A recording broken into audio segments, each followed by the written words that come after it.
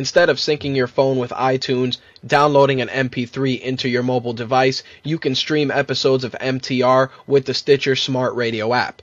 Stitcher allows you to listen to My Take Radio via your 4G, 3G, or Wi-Fi connections. Downloading it is quick and easy. Head over to Stitcher.com/MyTake, and you'll even be eligible to win some money. Enter My Take, all one word, in the promo box, and you'll be eligible to win $100, courtesy of My Take Radio and Stitcher. MTR Live starts right now.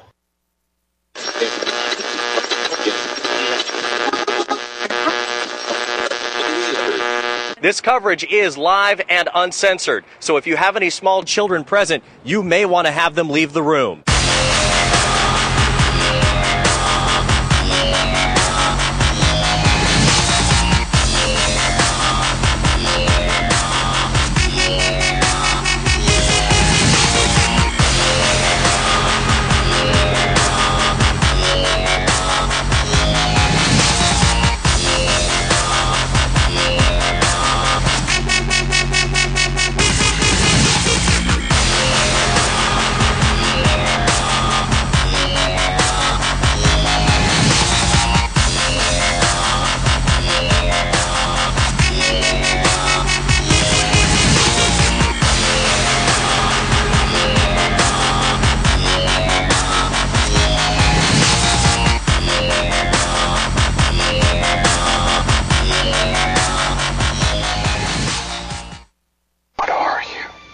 Gotham's Reckoning.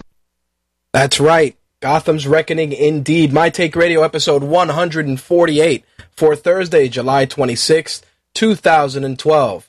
Our call-in number is 347-324-3541. Again, our call-in number is 347-324-3541. If you want to hit up our feedback line, that number is 347-815-0687, 347-815-0MT. All right, we got a ton of stuff going on for this week's show. We're going to be joined by Ben for our MMA segment. Blade and Quark are coming in to talk about Raw 1000.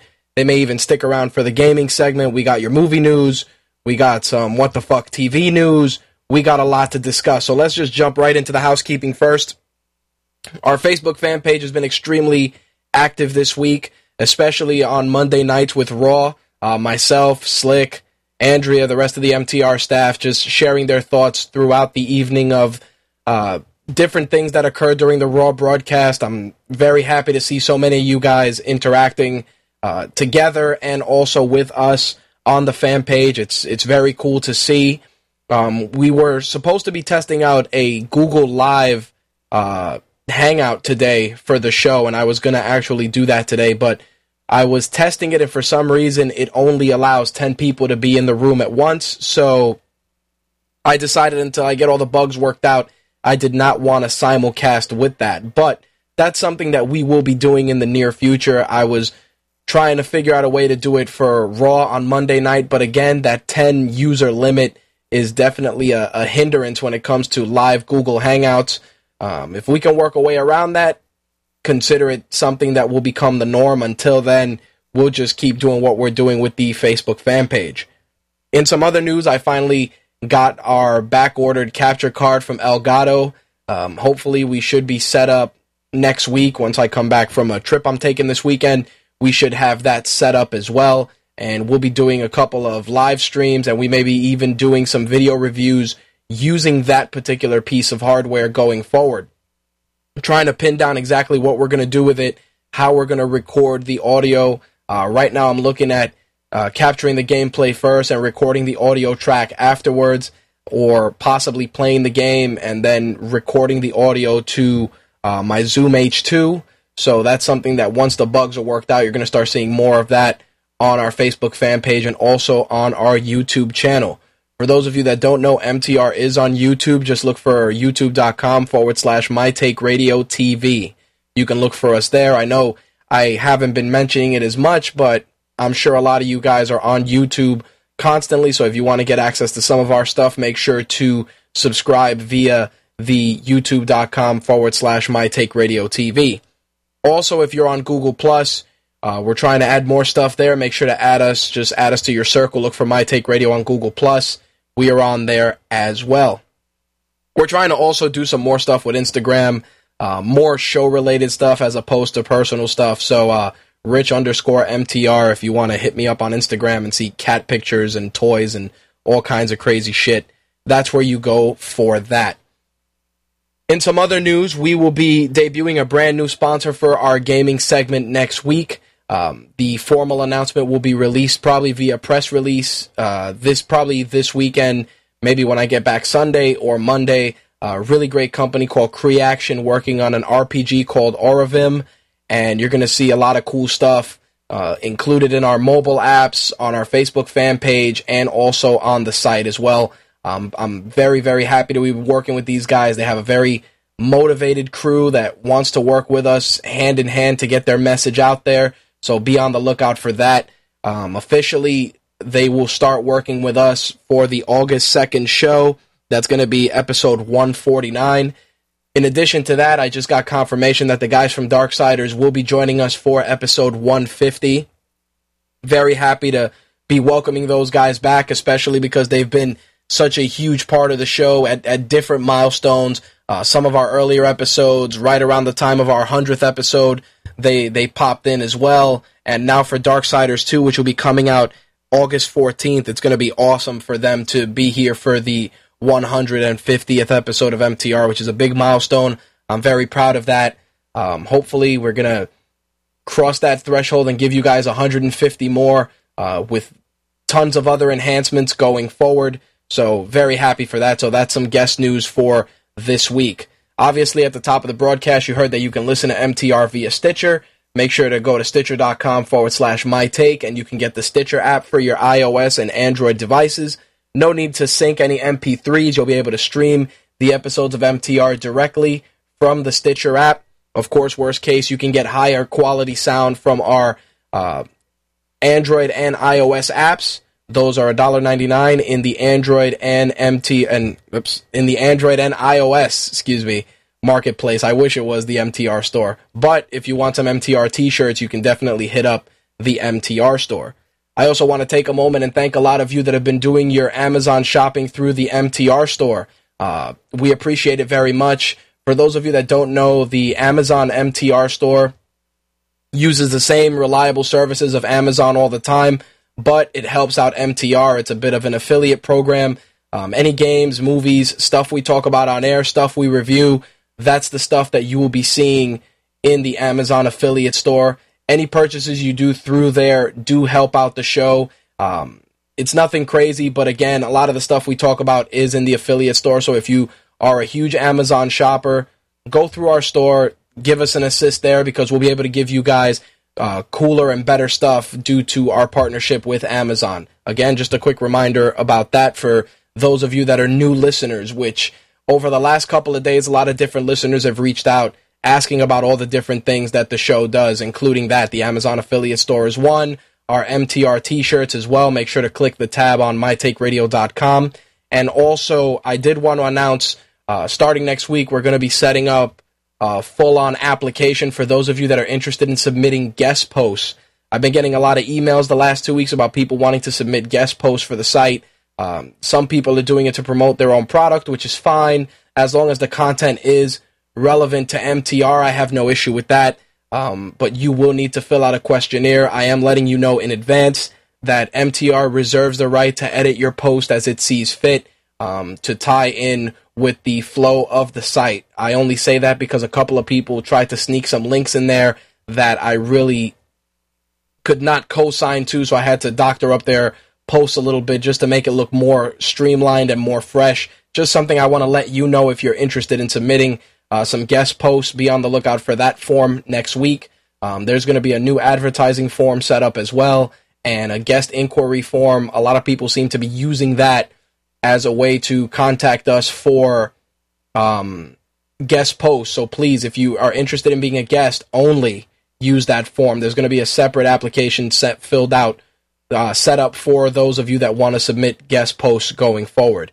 And as always, if you have any questions, make sure to email me at mtrhost@mytakeradio.com, or hit up Slick or Andrea or Blade and Quark, any of us that are around, whether it's Facebook, Twitter, and we'll help you out as best as we can, and we'll direct you into the right places to get your stuff out there. So I figured I'd get that out of the way.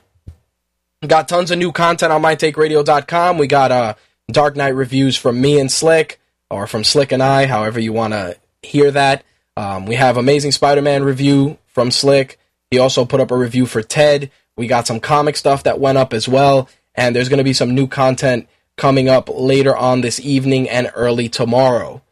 Saturday and Sunday, I will be out of town, so Slick has the keys to the kingdom in terms of stuff that's going to be going up on the site and on the fan page, so be on the lookout for content from Slick as well.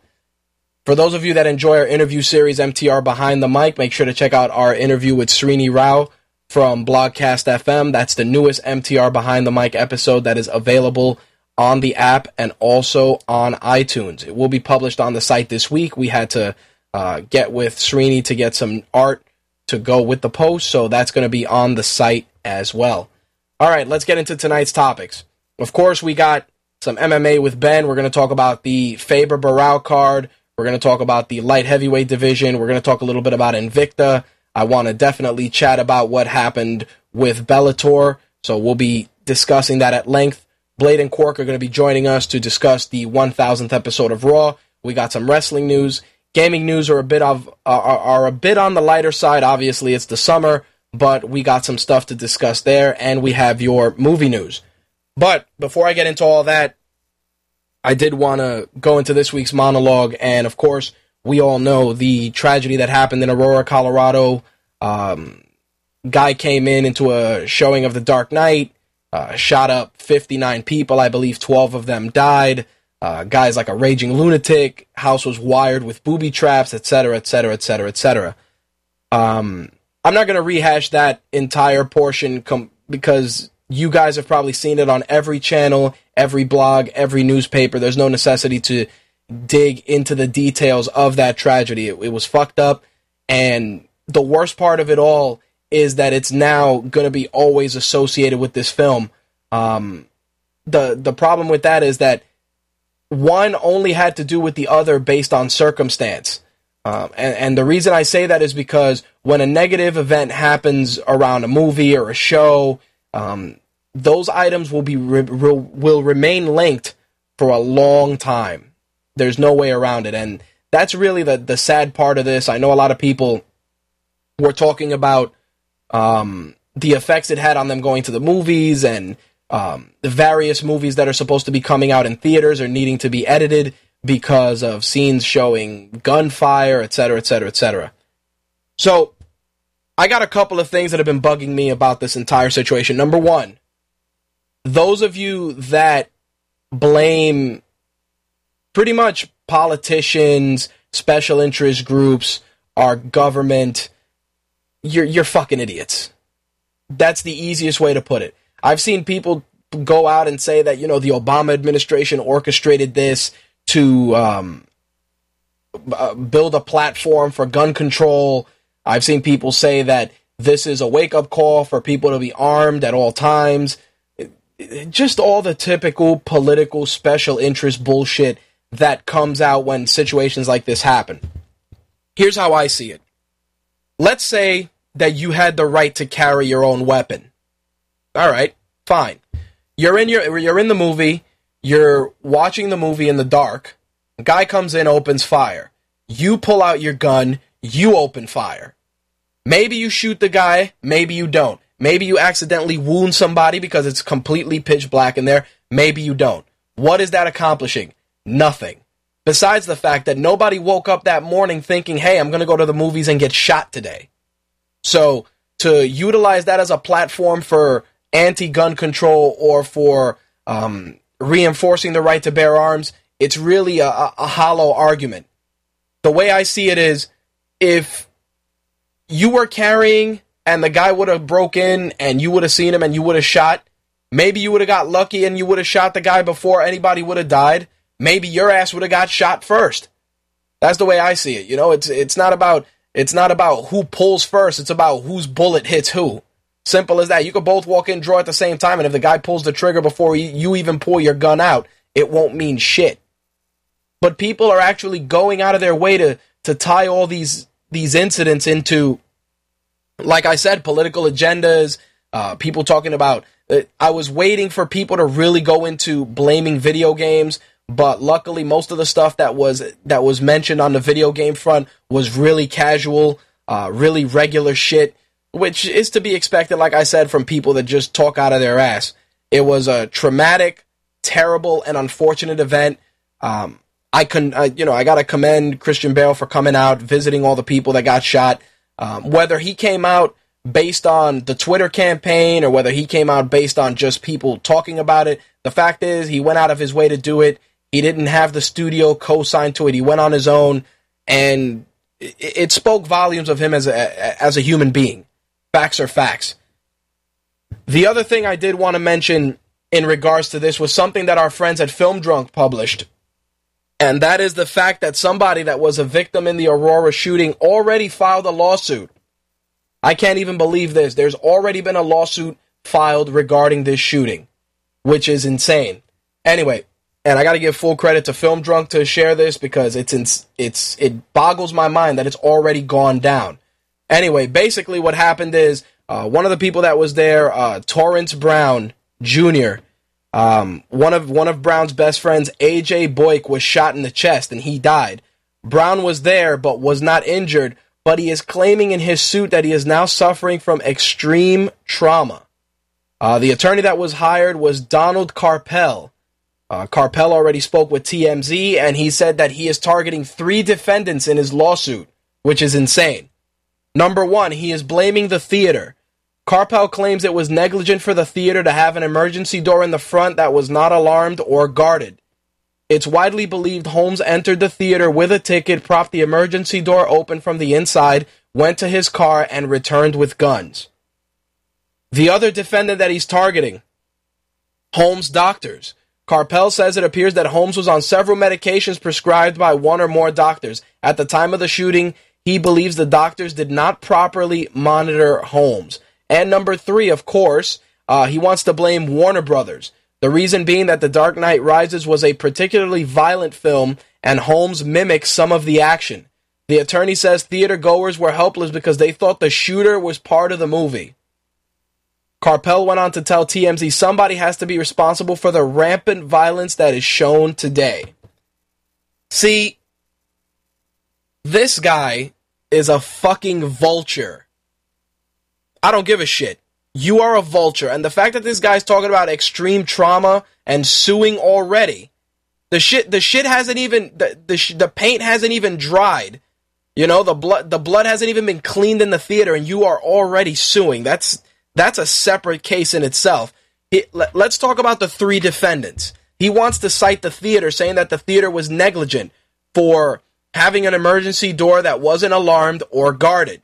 Now, there is a point to his argument there. There is a slight point. But I will tell you this. I worked in a movie theater for 3 years, actually 2 years, and I was an usher. One of the things that we were tasked with doing was going into the movie theater and doing a theater check at the start of the movie, at the halfway point, and close to the end. We'd walk down each aisle with a flashlight, make sure there were no kinds of no shenanigans, people having sex in the theater, smoking weed, etc., etc. We'd walk all the way down to the end, walk to the emergency exits, make sure they were closed, walk back up the aisle, and leave. Like I said, 3 times we'd do it. We'd sign a mark sheet on the outside of the theater and go about our business. Now, here's the crazy part with regards to that. Say the guy walked in, saw the movie, right after he saw the usher come in, he went out the emergency door because he knew the usher wasn't going to come back. That could have happened. Maybe the usher came and did it, but the guy managed to to maintain the door, to keep the door open by maybe just putting a piece of paper in the clasp of the door, which you couldn't see anyway. The door would appear closed, but it wouldn't be.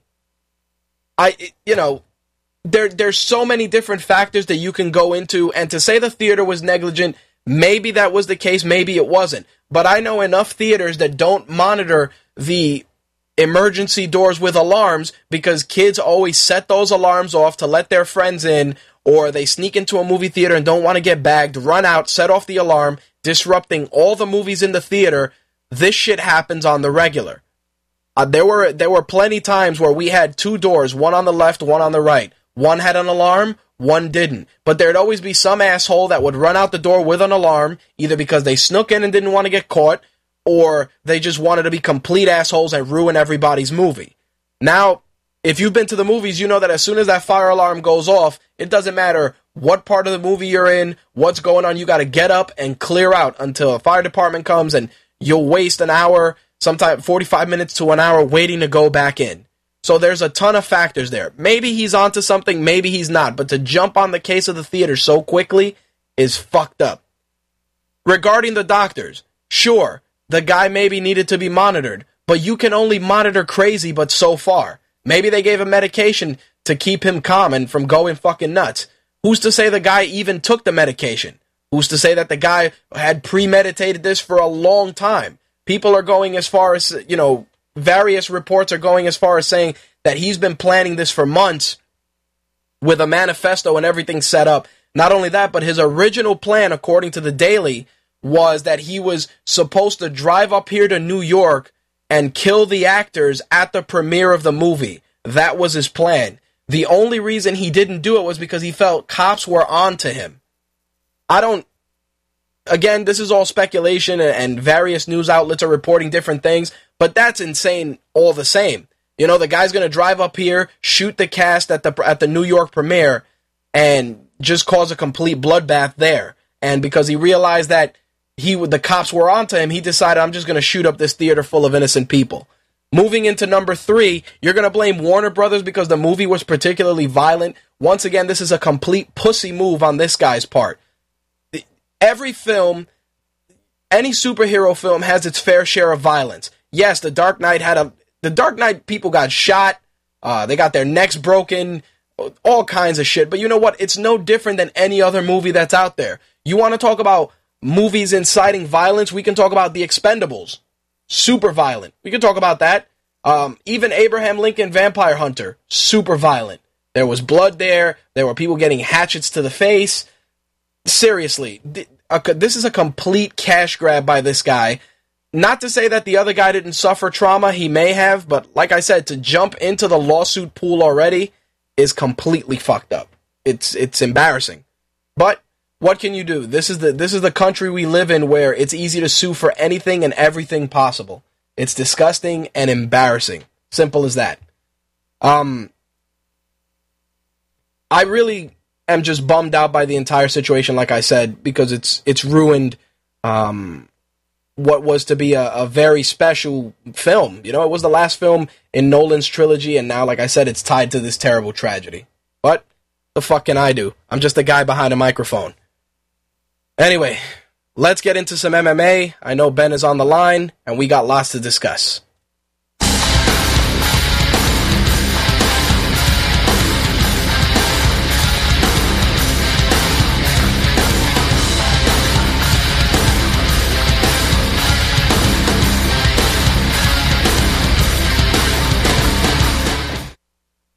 All right, let me just bring Ben on real quick. Ben, what's going on, brother?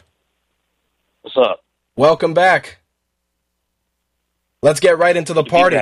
Let's talk about UFC 149, which has been just shit on by everybody for multiple reasons. Shitty card, shitty fights.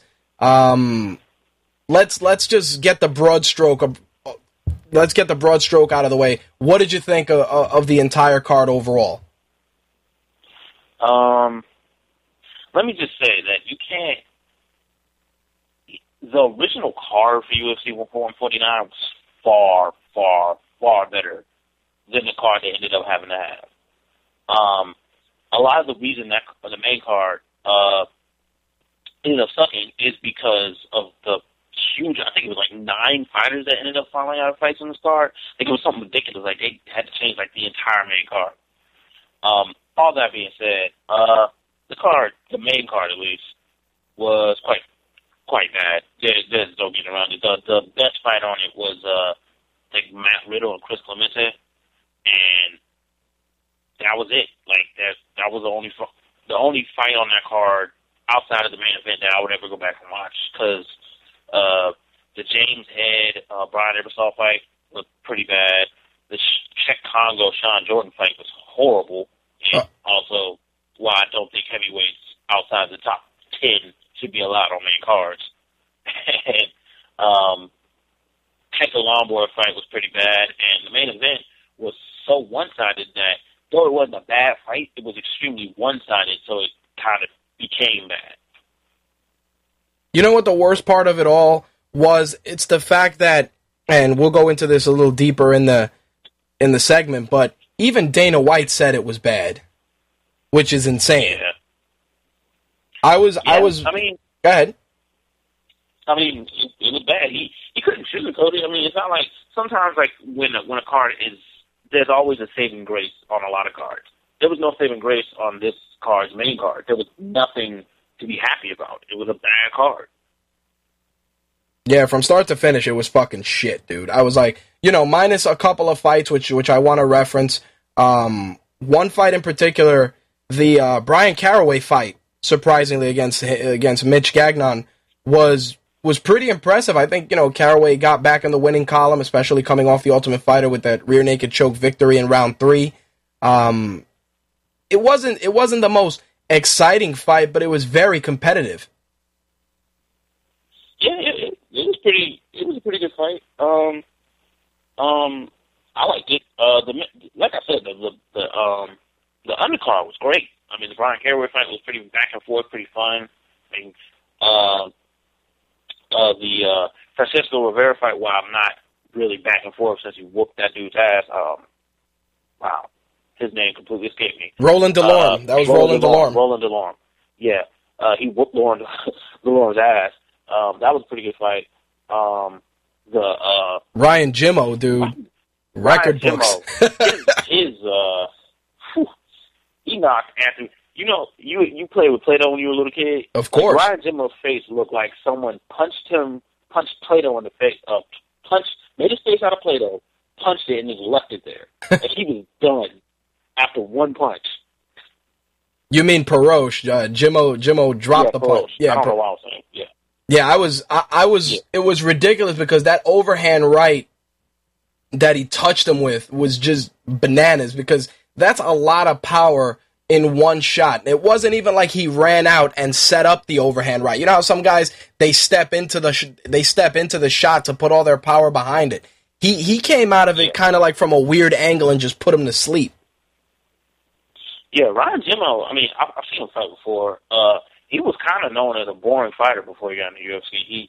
He kind of didn't do that. He didn't start out that fast and just hit dudes like that, but he came out and wanted to make a statement in the UFC, and he did. I mean, I think he tied the fastest knockout ever, so. Yeah, he did. He, 7 seconds.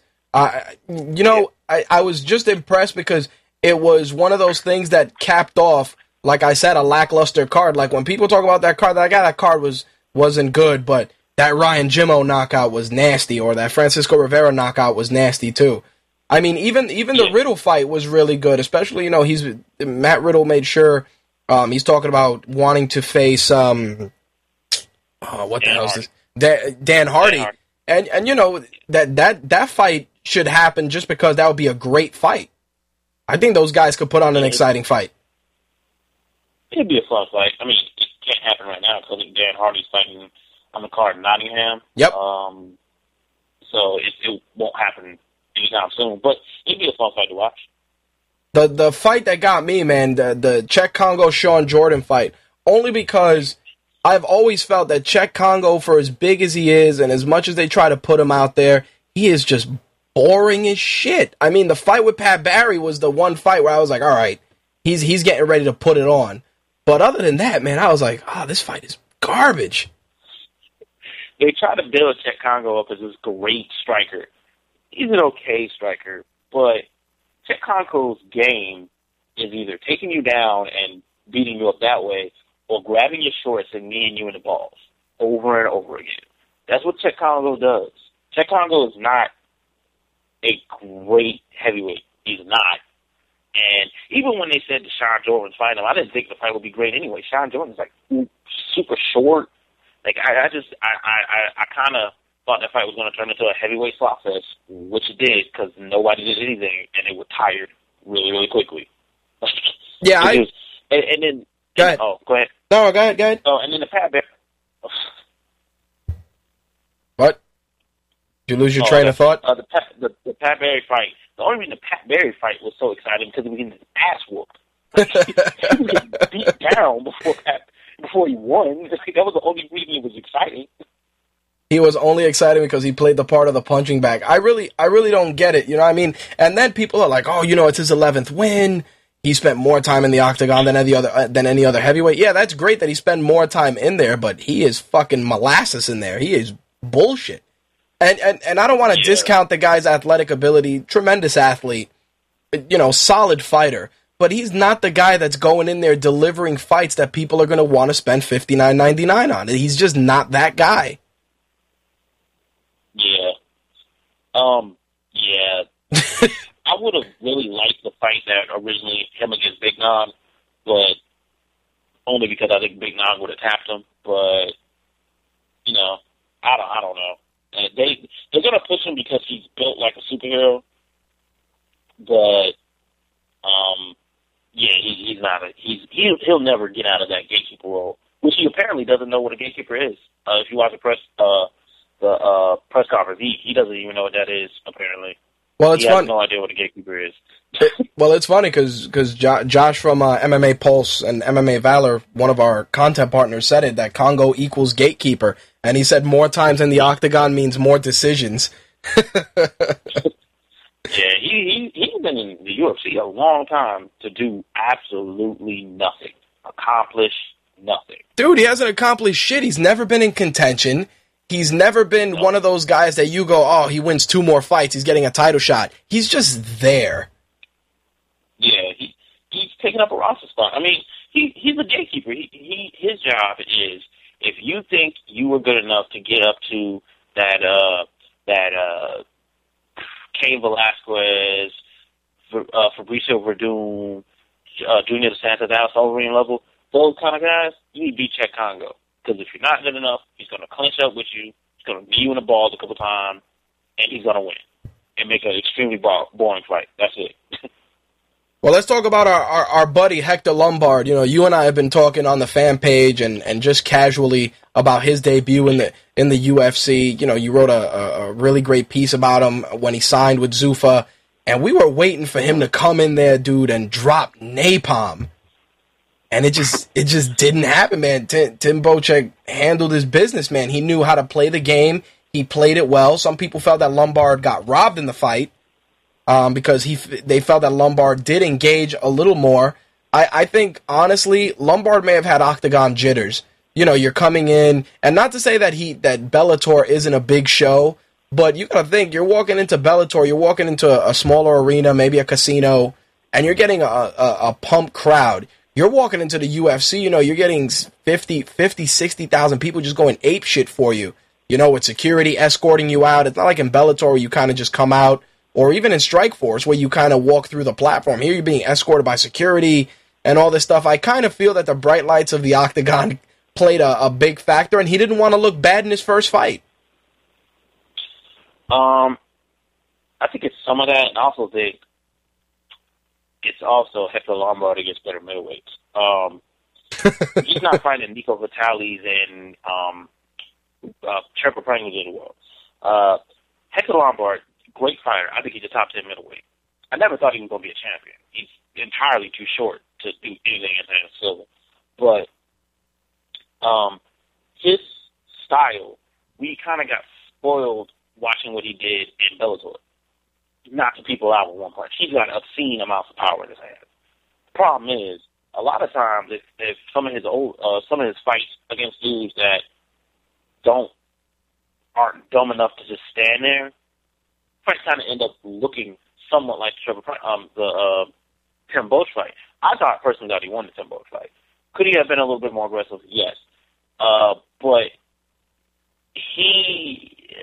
Hector Lombard is going to win more fights in the UFC than he loses. And I do think it was some octagon jitters because I personally believe he should have not rushed Tim Boach, but kind of pressed him more pressed him more because Tim Boach was just kind of moving away a lot. It just seemed like he was freaked the hell out by, like, he got hit a couple times and was, like, freaked out, like, yeah, I'm not standing in the pocket. Because Tim Boach normally kind of fights like it's a hockey fight. Like, he's trying to clinch up with you and throw uppercuts. He wasn't trying to do that with Hector Lombard. So, I personally think Lombard won, but I personally think that after this fight, they'll probably match him up with, like, somebody like Mark Munoz, who, if Hector Lombard touches him 10 once, is going to face plant anyway. So just build him back up, and he'll be okay. It was octagon jitters. I personally, there's going to be fights like this with better middleweights, but there's more times than not he's going to play better than this. I think the funny part, and you pose an interesting point, was, you know, he's fighting better competition, which you can look at both ways. I mean, Bellator had solid guys in there, but Lombard had an amazing win streak. So a lot of these guys, they come in from other organizations, and that first fight in the octagon, most times, I'd like to say at least 80% of the time, they're shit. You know, I mean, except when Rampage came in, you know, and he fought Marvin Eastman. Yeah. You know, that was a coming out party. He opened him up like a can opener. But most of these guys that come in with this huge amount of fanfare and all this hype, the amount of pressure that's on them to deliver makes them fight safe, either because they don't want to become part of somebody else's highlight reel, or they just don't. They're concerned about looking good in their first fight. I think it was a little bit of that. I don't know if it was fighting safe with Lombard, because he did hurt him a couple times. It's No, I just mean fighting safe. Fighting safe in the sense that, let me not rush in there because I don't really know how the level of competition is here. You can watch hours and hours of tape, dude, but you know as well as I do, sometimes you run in there trying to pull some slick shit and you're getting put to sleep. Just ask Chael. Yeah. Yeah. And of course, Uriah Faber, you know, he got, I don't want to say he got served in this fight, but Renan Barão really pulled the a page out of, you know, Jose Aldo's book, bringing it to Uriah Faber, using the leg kicks, you know, trying to use a lot of leg kicks, push kicks to keep it in there and keep Faber from trying to go in for the takedown. I don't think it was the same exact strategy as Jose Aldo. The only thing is, I think Joe Rogan kind of latched on to, he's trained with Jose Aldo, so it must be magical, painful leg kicks. I think he landed some good leg kicks. It also helps that he broke Uriah Faber's rib in the second round, I believe. Yeah, in the second round, when he caught him with that body kick, you can tell that Faber definitely was breathing more shallow in the third. Yeah, and also, I don't know what Faber's game plan was, but after the second round, when you were like, okay, I'm not going to outstrike this dude, I may be faster, but he's a far better technical boxer than me, maybe I should take this guy down. That never came. That thought never crossed his mind. And Faber is a very good wrestler, and like at no point did he think, maybe I should take him down. Like it was just this no, I'm going to stand up here and strike and get beat up for the next 3 rounds. Like I don't understand that. I also don't understand how he got around. What round did he win? Like it was a split decision. Like who gave him a round? I wouldn't have given him any rounds. I felt it was unanimous, actually. Yeah, I didn't see a single round that Faber got. I mean, at best, maybe the third round, only a little bit, because, you know, Faber really was trying to get in there and he was trying to close the distance. But I felt it was more a unanimous decision. Now, the crazy question now with Barão is that they're saying that he's not going to wait. Initially, he was like, I'm going to wait for Dominic Cruz to unify the belts. After the fight, his tune changed. He's like, I'll defend the belt. Who do you think would be a good challenger for him at this point? And how do you see a fight with him and Dominic Cruz playing out? Well, to the first question, I think either Mike Easton or Michael McDonald. Mike Easton, I think, will pose a really good physical matchup. Yeah, I'd love that fight. Really, really big for 135. He's really powerful, really good striker, pretty good wrestler. I would really like to see a Mike Easton fight with him, or Michael McDonald, who is also a really, really good boxer, pretty good. What? Oh. We get you Jiu-Jitsu. Yeah, one of those two, because outside of that, I mean, I don't think anybody else at 135 was really winning fights like that, because they couldn't put him up against Brad Pickett since he just beat Brad Pickett. So I think one of those two. And then as far as the fight with Dominic Cruz, I would think that Barao would lose, but this is only if Dominic Cruz comes back 100%. Because you blow out your knee, especially the way Dominic Cruz fights, it's going to be a problem. Yeah, you're never at 100% with an injury like that. I don't care what anybody says, what crazy sports science they talk about. It's like, you know, his shuffle foot style that he has just doesn't work. His fighting style reminds me of, I believe it was a Jackie Chan movie called Who Am I? And he fought the guy that had that only did like leg kicks, and he had that same Dominic Cruz shuffle foot style. And the minute that Jackie Chan kicked the guy in the legs, the guy's defense was out the window. Yeah. So this is barring Dominic Cruz is 100%. Like he drills the knee up completely, which I hope that they do that because, you know, they got time to give Barao like maybe 1 or 2 fights before Dominic Cruz gets back. Let Dominic Cruz heal up. If he's 100%, I'd still pick Dominic Cruz. I think he's faster than Hannah Barao. I think that unlike Faber, he wouldn't go completely away from his wrestling. He has a very good knee tap takedown, and he mixes it up so well. Like he'll hit you a couple times. You'll be, you know, thinking he's about to kick you or something, and then he'll come in for a takedown. So I don't think he'd finish Hannah Brown because I don't really think Dominic Cruz is going to finish anybody. That's not really talking bad about him. He's just not that type of fighter. But I think he'd beat Hannah Brown a decision. I think it's just his style is a bad matchup for someone like Hannah Brown. Yeah, I really, you know, I'd like to see the Mike Easton fight. He's like just a dynamic, compact dude that can come in there and try and muscle his way through Barao's strikes. And it would be interesting to see how that fight plays out. Cruz, like you said, that the knee, you know, recovery from the knee injury is crucial at this point. How he comes back is gonna paint a picture towards how that title unification fight is gonna go. And not for nothing, I think Barao's gonna go in there, and the first thing he's gonna do is throw a leg kick to that knee. Yeah, that would be the first thing I did. I'm testing the leg out. Yeah, there's no gentleman's agreement. It's like, oh yeah, that knee has a big bullseye on it. Let's see how well it holds out. I mean, it's terrible to say, but that's how it's going to go down. Yeah, most definitely. Now, I wanted to touch on the Bellator fights. I just want to pluck a couple of fights out here and go over them with you. That Ben Saunders, Brian Warren. Ben Saunders, man, every time since leaving the UFC, he comes in there into Bellator trying to kill dudes. Yeah, Ben Saunders, he gets that tie clinch on you, it's a wrap. He's throwing vicious knees and elbows. It's a wrap once that starts happening. I was bummed because of all the times that it didn't happen with the Mariusz Zaromskis and Joaquim Spiritwolf fight, because you know every time something went down that it just didn't play out the way you wanted to, and then when they finally fought, I was like, all right. I kind of just felt let down, not because the fight wasn't good, but just because the amount of energy that I wanted to invest into that fight just wasn't there. Yeah, this fight, the fact that they have a trilogy is like so weird to me. Like it's like Joaquim Spiritwolf is I think sub 500, and Mariusz Zaromskis somehow is well. I don't even know if Dream still exists, but he's the Dream welterweight champion. Like still, it's weird to me that they even still have a trilogy. But you know, the weird stuff happened in their first 2 fights. The fight was okay.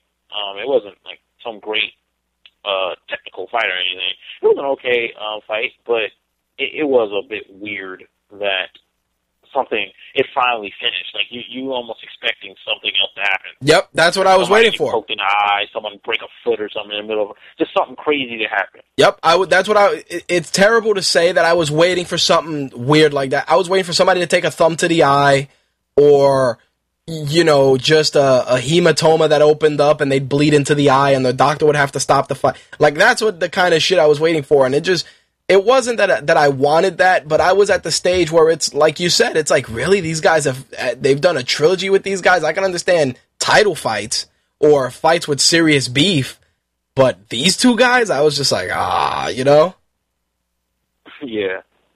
And of course, Paul Daly came in there to deliver. I was very, very pumped with his performance. He came in there.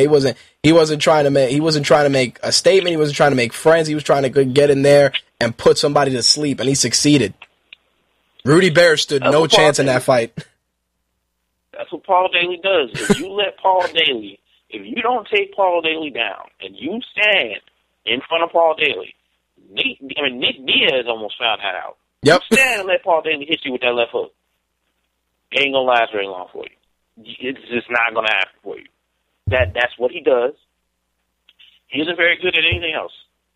But standing up, let him hit you. It's not gonna end well for you. It's like Rudy Bears tried to get him down. Tried. Get down.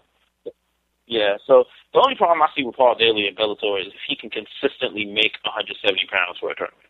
He, for some reason, has a problem making 170 pounds, and it's not because he can't make it. It's almost like he just doesn't give a shit, so he just doesn't try.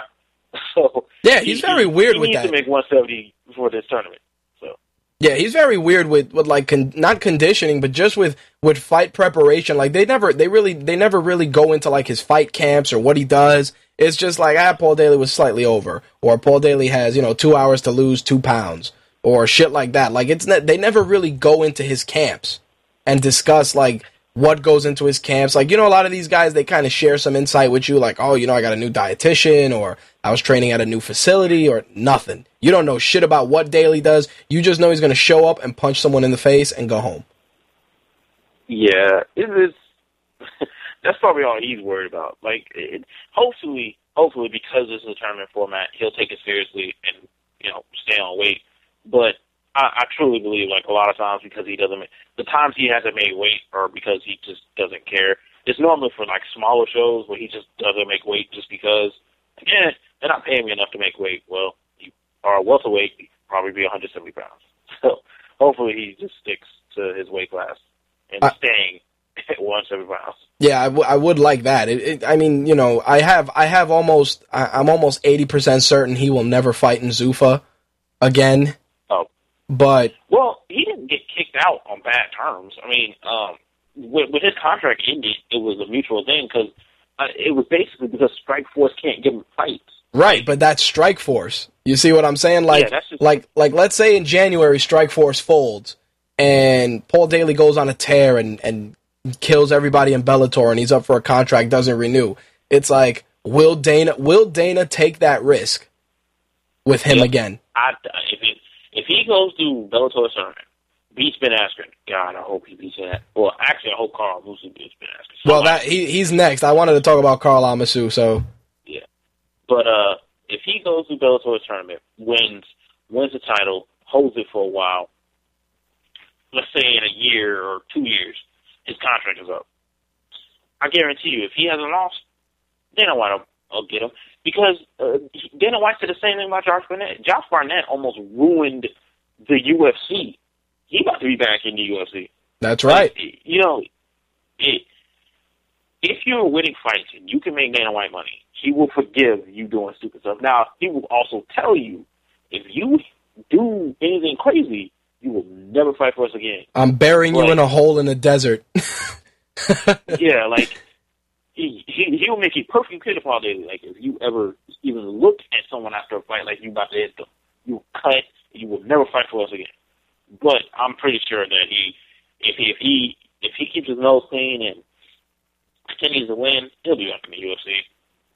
I was, you mentioned Carl Amasu and Ben Askren. That inverted heel hook. I mean, Brian Baker was taking it to him, and he just snuck that heel hook in. I was like, oh my god, the fight's over already. Holy shit, because Baker was teeing off.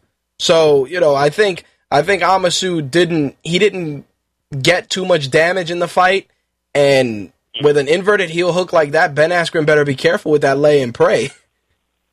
Yeah, Carl Amasu is a very good fighter. Very good striker, very good judo, very, very good submissions. The way he set that heel hook up, Like he took the back, could have suplexed him. Instead, he dropped back, sold completely out for the heel hook, and got it real quick. It was beautiful. I was impressed, and I think at this may be the guy that could probably take that belt from Askren, unless, you know, like I said, Askren does that smother and cover and keeps his limbs tucked real close. Yeah. I mean, eventually the weight that Askren fights is going to catch up with him. Oh, yeah. He almost lost to Douglas Lima. Like, Douglas Lima hit him very hard a couple times, and I almost had him in multiple submissions a couple times. Jay Haran almost beat him, took the rounds off him. So it's really not. Eventually, somebody's going to beat him. It's impossible for him to not evolve in any way and continue winning fights. This is not going to work that way. All right. Let's get into some of the switch gears a bit. Get into some of the other MMA news. Dana White, of course, after Hector Lombard's performance, was already talking about how Hector Lombard should be fighting at 170. Of course, Hector went on Twitter and he was like, "Nah, chill. I'm fighting at 85. That's what I'm doing." And he said it just because I had a bad fight doesn't mean I'm going to drop to 170. How do you feel about that? Because personally, I think that he was fighting. Like I said, octagon jitters. 185, he'd be all right. I really think it wouldn't be a bad thing. He did judo at 160. He's fought at 170 before, and when he did judo in the Olympics, he did it at 161. So Hector Lombard could go to 170. The problem is, I doubt he ever will. I think he likes looking like a little Cuban Hulk. Like, I think he enjoys being huge. I don't think he'll ever drop the extra 15 pounds. But if he was to go 170, he would be a really interesting fighter there. But I don't think he necessarily needs to. I think if he wants a title shot, he probably should go 170. I think he has a better chance of actually beating a champion at 170 than he does at 185. Well, let's do armchair booking for a second. Let's say Rashad drops down to 85 and fights Lombard. What do you how do you see it panning out? Like, because that's a real test there for both those guys. Just because Lombard has all that power, plus Rashad dropping down to 85, not for nothing. I think that would be a great fight for him. I mean, he's talking about, I want to drop to 85 and fight Anderson. It's like, nah, kid, it's not that easy. You got a couple guys in there that would say no. I think Rashad will win that fight. Really? I think Rashad will win that fight. I think he's faster. He's bigger. Rashad is a big, well, he's not a huge 205, obviously, but he's a pretty big 205 or a decent-sized 205. He's bigger. I think he's a little bit stronger. Not more like, I don't think he has more power per se, but I think he'd be a bit stronger. I think he'd be able to get Lombard down. And I think, unless Lombard why am I saying his name? Hector Lombard. I don't know why I'm saying Lombard. Unless Lombard lands a big shot, I don't think he beats Rashad at all. I would be really surprised if he was able to beat Rashad, because he'd have to land one of those punches. Because, I mean, Rashad's chin is not awesome. No. But people act like he gets knocked out all the time. Rashad has lost, twice? Yeah, 2 times. To Lyoto Machida and John Jones. Yeah, Machida did tap that jaw, though. Oh, yeah, Machida knocked him out. But, yeah, I think it's over-exaggerated how bad his chin really is. I think if Lombard landed a really good punch, he would knock him out. But I just don't think he would get an opportunity to. I really think Rashad will win that fight. Well, speaking of, guys that have come into the UFC trying to make a statement, Vinny Magalhaes back in the UFC fighting Igor Pokrayats, made official for UFC 152 next in September. That's going to have the Joe Benavidez Mighty Mouse flyweight title fight, and Bisping and Stan and Rory McDonald and BJ Penn are also on that card. Vinny Magalhaes coming off his terrible dealings with the Russians. He's ready to fight. You think Igor Pokrayats is a good match for him as his first fight back in? It's a good fight to come back in. I mean, Vinny Magalhaes is ever going to win a title or anything, but Eagle Procrates is a good test. Come back in. He'll probably tap Eagle Procrates. Probably tap him really quickly. But yeah, I think it's a good fight. I think it's a good fight. It's a good, pretty much a tune-up fight for Vinny. I think it's a good fight. She's also a testament on why you never should sign an M1 ever, ever. Dude tried to sell his belt on eBay. Yeah, just don't sign the M1. Don't deal with them people. Like they're like Russian mafia. They're like the Russian mafia. Just don't deal with them. Like leave them alone. I will tell you this, out of that UFC 152 card, as much as they try to make it seem like it's bigger than what it is, that Rory McDonald BJ Penn fight, while, you know, they're pushing the fuck out of it, dude, is it wrong of me to not give a shit? I only care I feel bad. BJ Penn is going to get his ass whooped. I think BJ Penn is going to get murdered. I don't think that fight's going to be even close at all. Like, first of all, I don't think BJ Penn is even trained. Like, I really think BJ Penn is going to... Like, I've seen pictures of BJ Penn recently. Dude, they ain't even looking, like, fat. Like, what are you doing? And then, like, and I get on forums and stuff, because I love to just see what the internet neck breathers that don't know what they're talking about say. All this, Roy McDonald's on steroids. Roy McDonald agreed to VADA testing. They'll find steroids if he's on steroids. Like, yeah. BJ Penn is going to get his ass beat. Like, it's not even going to be close. Like, BJ Penn is going to get taken down and get beat on, and then go back into retirement. I don't understand why you even come out of retirement. Well, like, I felt bad because it's like a lot of people are like, oh, this fight's going to be, you know, it's going to be good and blah, blah, blah. But I just, I've always had a love-hate relationship with BJ Penn in general. It's just like, sometimes he goes out there and I'm like, all right, he's going to go and take care of business. Sometimes he gets on my fucking screen. I'm like, all right, I'm done. Somebody beat his ass already. So I wanted to run that by you just because I want to know if other people felt the same way. So clearly you're in that same camp. You're like, yo, please send BJ Penn the fuck home. I mean, if you're going to take a fight back, at least look like you're taking it seriously.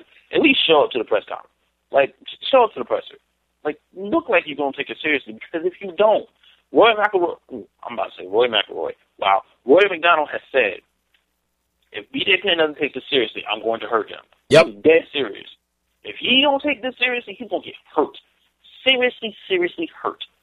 So he need to be taking it seriously, and I don't think he is at all. So I did want to throw a quick plug out there for Invicta and their card this Saturday. Women's MMA, they're going to be giving the fight away for free on their website.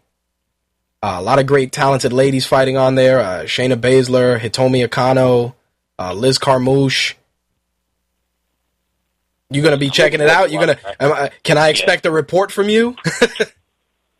Yeah, am I doing something? I gotta make sure I can see it, because I think it's like a 10-fight main card.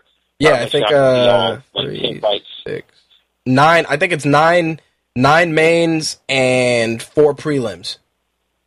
They're probably not gonna show the prelims, but yeah, I'm trying to see it all. If I don't see it all that day, I'm gonna try to see it the next day. But yeah, I'm gonna try to watch it all. Yeah, definitely want to see your thoughts on it, only because I'll be traveling. I can't check it out, and I was bummed because I wanted to see some of those fights. I mean, Liz Carmouche, definitely, and Shayna Baszler as well. And Julia Budd, you know, she fought in Strikeforce, so I'm like, fuck, I'm going to miss these fights, but I figured I would run it by you to see if you were going to check it out. Yeah, I'm going to watch it, and if I get to see it all, I will write a report on it. Sounds good. We got just a couple of last things I wanted to throw out there. Vitor Belfort, Alan Belcher official, UFC 153. You think this is a fight that's going to dictate which one of these guys gets a middleweight shot? If Alan Belcher wins, yeah, Vitor Belfort ain't getting another middleweight shot. I don't understand. Some fighters, okay, if you get knocked out in the first round, brutally, you put on a highlight film for probably the rest of eternity. Why do you think you're getting another title shot against the man who did that to you? Leave that poor bastard alone. Vitor Belfort is not getting another title shot. Like, unless Chris Weidman or somebody beats Anderson Silva, Vitor Belfort is not getting another title shot at 185. But he still got to fight Vanderlei anyway. So I don't know why he talking that shit. You know he got to fight Vanderlei. We still need that fight. I don't think he wants to fight Vanderlei, and I don't think it's because he thinks he'll lose. I think he doesn't want to fight Vanderlei because he doesn't think it'll do anything for him. Let's say by some chance Vanderlei wins, the Vitor is done, like just done. If Vanderlei goes out there and knocks out Vitor Belfort, Vitor Belfort just might as well hang it up. Because at this point, Vanderlei isn't what Vanderlei used to be. So if Vitor knocked him out in Vanderlei's prime, like he knocked him out like 40-something seconds in Vanderlei's prime. If he gets knocked out by Vanderlei now, Vitor just needs to hang it up. And I think that's why Vitor Belfort is like, yeah, got out of that fight, not trying to do that again. Let's do something that might get me a title shot against the dude that had my eyes spinning in my head. So. Well, I'm actually watching that fight closely because I want to see if they start hyping it up like it's some sort of contention fight. Because that's going to be some bullshit. Like, if anybody should be getting I any sort of a contention shot, it's Weidman. Or if you want to do it that way, then the winner of Belfort-Belcher should fight Weidman and the winner fights Silva. Yeah, I mean, I really think that's what they should do. Either either the winner of that fight fights Weidman, or the winner of the Stan Bisping fight fights Weidman. Shit, so, I'll take either one of those. Either one of those two, but I don't think you should just be like, hey, Vitor Belfort win, let's put him against Anderson Silva again. For what? It's going to end the same way. So. I mentioned, hopefully that's what they do. Well, I mean, I'll take it either way. The other thing I wanted to run by you, I mentioned on the fan page, of course, Frank Mir heading to Strikeforce, heading into Strikeforce territory, into the Hexagon, to take on Daniel Cormier. Of course, I put this on the fan page. You're like, Frank Mir is going to get murked in this fight. Why do you see it? Why do you see it that way? I mean, Cormier has great stand up, he has great wrestling, but Mir's been known to be delivering upsets. You know, he has that capability. I mean, remember when Brock Lesnar first came in, all that fanfare, tapped Brock Lesnar out, sent his ass home. But Brock Lesnar also didn't know how to fucking fight in the octagon either. But that's a separate story. Yeah, that was like his second fight or third fight at that point. I think third. Yeah. Yeah, I think it was third fight. Basically, because Cormier is a better all-around fighter than Frank Mir. Frank Mir, first of all, didn't even seem like he took a title shot seriously. He was fat. Like, there's different versions of Frank Mir. There's a really big, muscular version of Frank Mir that's trying to be a super heavyweight. And the lazy one, yep. Yeah, there's a fat one, and then there's a kind of smaller, kind of taking it seriously Frank Mir. He just doesn't seem like, if he comes into this fight and is not taking it seriously, Cormier is going to beat him up on the feet, probably take him down a couple times, beat him up there. I mean, it's not a good fight for Frank Mir at all. At any point in the fight, I just don't think there's any way he's going to win unless he lands, because he does have power in his hands. He's a big dude, so I mean, unless he lands like a perfect punch on Cormier, or he sweeps him and taps him, I don't see him beating Daniel Cormier. I think seeing Frank Mir head to Strikeforce is good for the organization, just because, like we were talking about, and we talked about this the last time you were here, you know, Strikeforce hardly has anybody left, so it's nice to see that. And I mean, to close out that division, you know, I'm sure they might send a guy down for Barnett as well. Yeah, they either do that or they probably sign Tim Sylvia or somebody. Fucking Tim Sylvia. I'm tired of him, dude. When I first saw that it was Tim Sylvia versus Cormier, I was like, why? Why would we sign Tim Sylvia? Don't do that. Let him continue beating up like random dudes, like in Idaho. Like, don't sign him back to the UFC. The big thing. Well, I mean, you know, if Tim Sylvia comes to fight Barnett, I'll take that. You know, Barnett will murder, death, kill Tim Sylvia anyway, and that'll be that. It'll be one and done, and we'll be done with it. But you never know, man. It's so weird, like with Strikeforce, and like I said, it's good. It's a good way to close out that division with that type of a fight. I mean, it's cool that Frank Mir took the fight, because, you know, a lot of guys are going to be like, I'm not fighting down there. Fuck that. That's B grade. Not doing that, but, you know, it's cool that Frank Mir, company guy, was like, fuck it, I'll go down there. You know, if I get my ass whooped, then fuck it. You know, then Cormier belongs in the UFC. Easy as that. Plus, they're probably paying him a little bit extra. Oh, of course. Now, before we started the show, you had messaged me because, of course, there's a ton of talk about Shogun and the winner of Shogun Vera or the winner of Machida Bader being the next challenger for John Jones' light heavyweight title. Really not sure. Shogun, yes, maybe. But Lyoto Machida and Bader, let's say for argument's sake, Bader wins. Really? Bader for a title shot? Really? Let's say Bader wins. No, you're starting to cut. You're starting to get a little wonky. Yeah. Move your phone around a little bit, or. Yeah. Nope. Nothing. Yeah. I think you may need to hang up and call back. Yeah. Hello? Yeah, nothing. You're still garbled, dude. Just hang up and call back. Yeah, Ben started getting some issues there. It could be Skype, knowing them.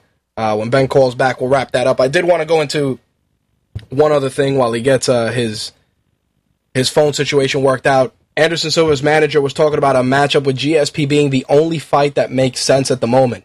Now, hearing shit like that bothers me because when the opportunity was there for a super fight, everybody was like, no, Anderson wants to do this, and no, it doesn't make any sense at this moment. Now, everybody's jumping on that bandwagon that, Anderson Silva doesn't have anything left to prove in this division. I mean, he still got Weidman, and, even maybe Bocek, Bisping or Stan, whoever wins out of that fight, he's still got a couple of guys. So it's either defend that belt in that division and stop bullshitting, or take the super fight. GSP's coming back off the injury. He needs to unify that belt against Carlos Condit. We still need that GSP Nick Diaz fight, which, let's say GSP gets past Nick Diaz and gets past Carlos Condit and Nick Diaz. Then maybe you do the super fight because there's really nobody left in that division. Same thing with Anderson Silva. Either you do the super fight and get it over with and retire, or you defend the belt in your division, vacate it, and move up to 205. But stop jerking everything around. Stop letting your management put all these statements out there, because now it's just making you look like you're ducking defending that belt in your division. The super fight is going to be a great payday regardless of whether you have the belt or you don't. But I just feel that it's not going to be on that same level that it was last year when everybody was talking about it. I just got informed that Ben is back. Let me bring him on and wrap things up. All right, you good? Yeah, there you go. I don't know what just happened. No, but yeah. How do you see the light heavyweight situation going? I don't understand why any of these four dudes will be the next up. John Jones obliterated off one. Yeah. He beat the hell out of each other. He broke Brandon Vera's face. Like, literally. Yeah, Slick was here when Brandon Vera got killed. Yeah, he almost killed you on the season. And he choked out Ryan Bader. I don't know, dude, but that kind of seems... Why would any of these four dudes... I kind of understand why it's at this point, because though the light heavyweight division is, considered the main division, there aren't very many dudes that you want to go in there with John Jones right now, because you don't want to throw Alexander Gustafsson into him, because Alexander Gustafsson will get ripped up, and you don't want to kind of mess up. You don't want to throw him off that badly yet. Like you want to let the prospect be groomed a bit. So I understand why we're at this point. That being said, it's stupid because none of these dudes are interested. Like, how are you going to sell those fights? No, I think... That's my whole problem. Like, you can't sell them. Well, you know what the thing is? Maybe the Shogun fight, maybe, shot at redemption type shit. But definitely, let's say Brandon Vera beats Shogun. I don't want to see that. I don't. That will be violent. Yeah, that would... I would watch it just because I like violence. Like, I would watch it just to see what John Jones does to them. I'd watch it for that, dude, but that's not a fight that's making me drop 60 bones. Oh, no, I ain't going to pay for it. Yeah, that's what I'm saying. You know, Lyoto Machida, you know, showing off his little finishing move videos and shit, like he's in Street Fighter. I'm like, come on, dude. Come on. You showing people finishing moves that Steven Seagal taught you. Come on. Go in there and whoop somebody's ass decisively and then get back to me. Like, do to somebody what you did to Rashad, and maybe people will look at you like a contender again. Because if you remember when Machida was whooping people's asses, everybody was on his nuts, like, oh, this guy's the future of the sport. And then the minute that his ass got exposed and he took an ass whooping from John Jones, you know that was a wrap. I don't know. I understand a lot of it, but I really do. But it's I don't know. I mean, it's like, who would you have a fight?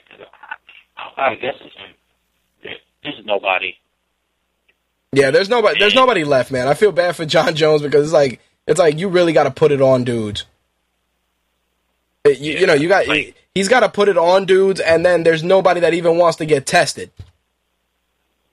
Yeah, like I understand why they're not throwing Gustafson in there yet. I wouldn't throw him in there yet either. It wouldn't be beneficial to Gustafson.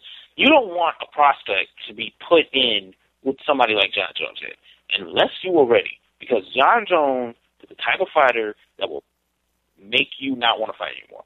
Like, I've never seen Shogun quit. I've never seen him tap out from strikes. He tapped out from strikes.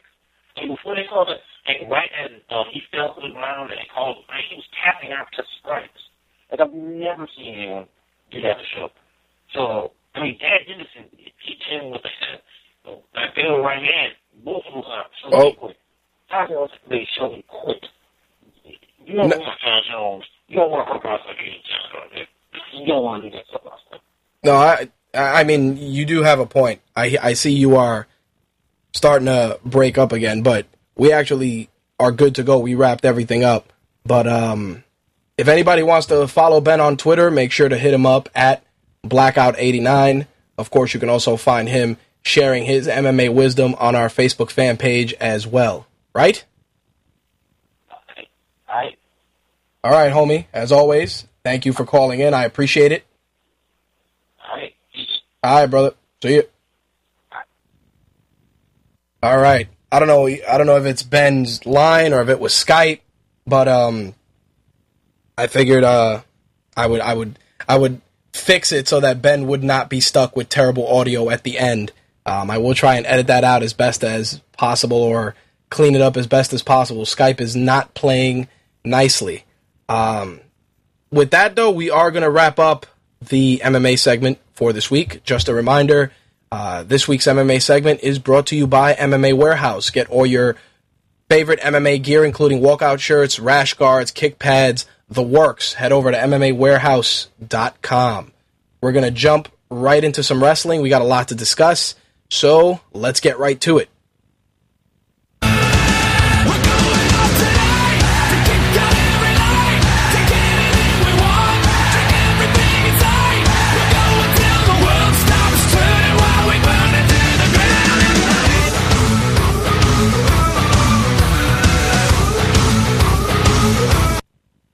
I just been informed that Blade and Quark are already preparing to unleash hell on the masses. So let's bring the buried boys in to talk about Raw 1000 and some other wrestling news as well. Let me bring Blade in first.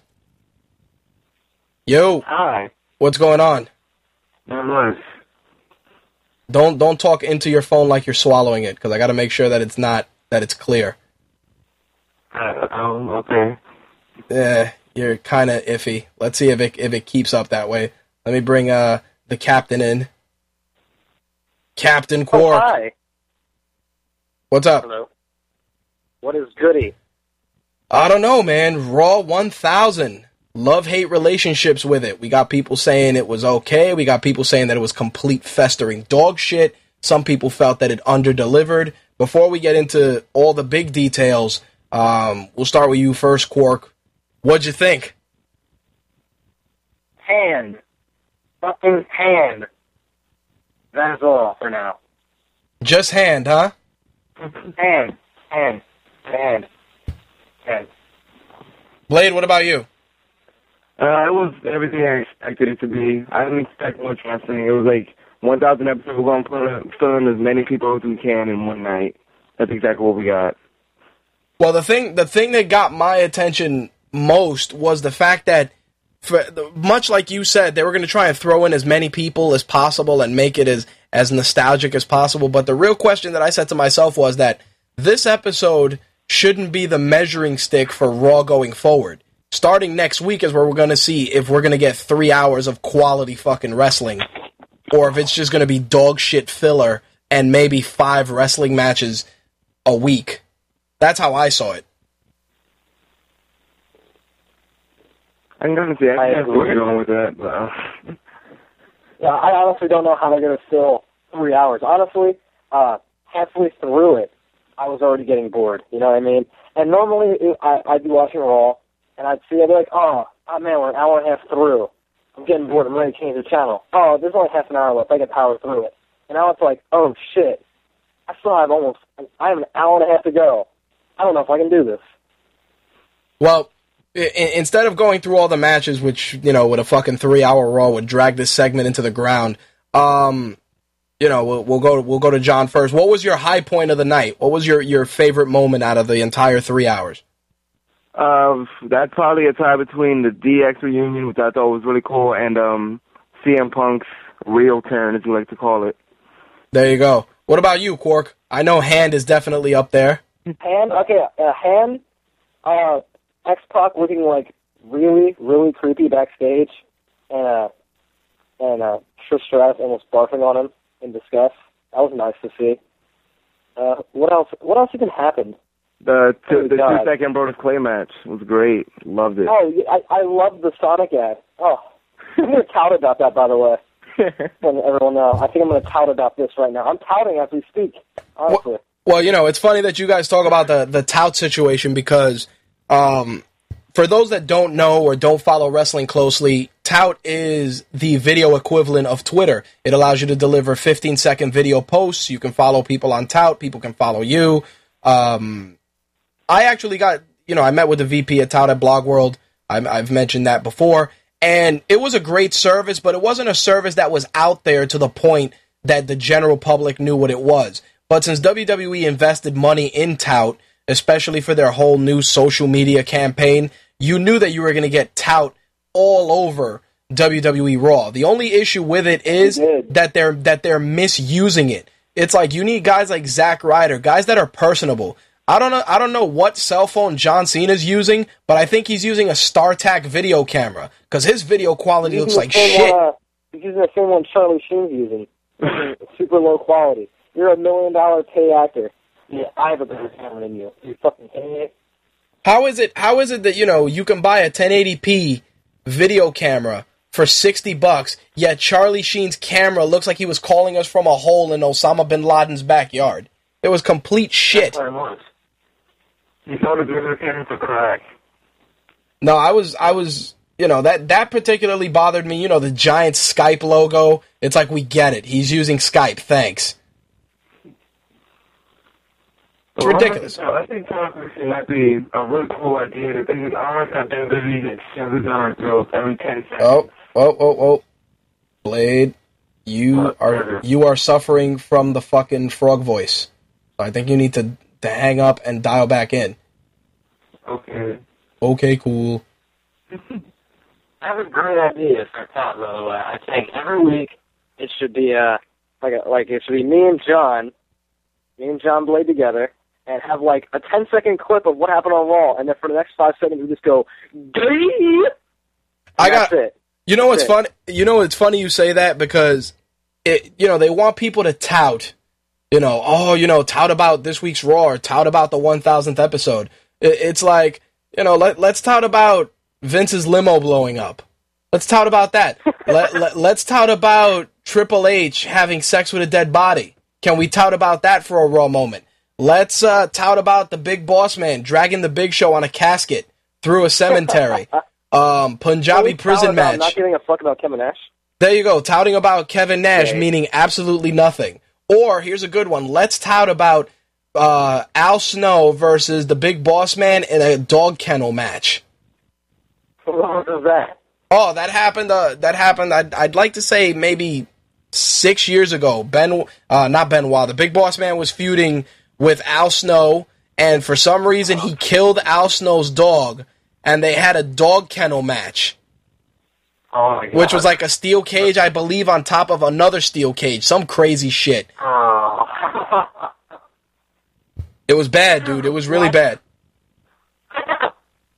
What was that? Dude, your guess is as good as mine, but it was fucking heinous.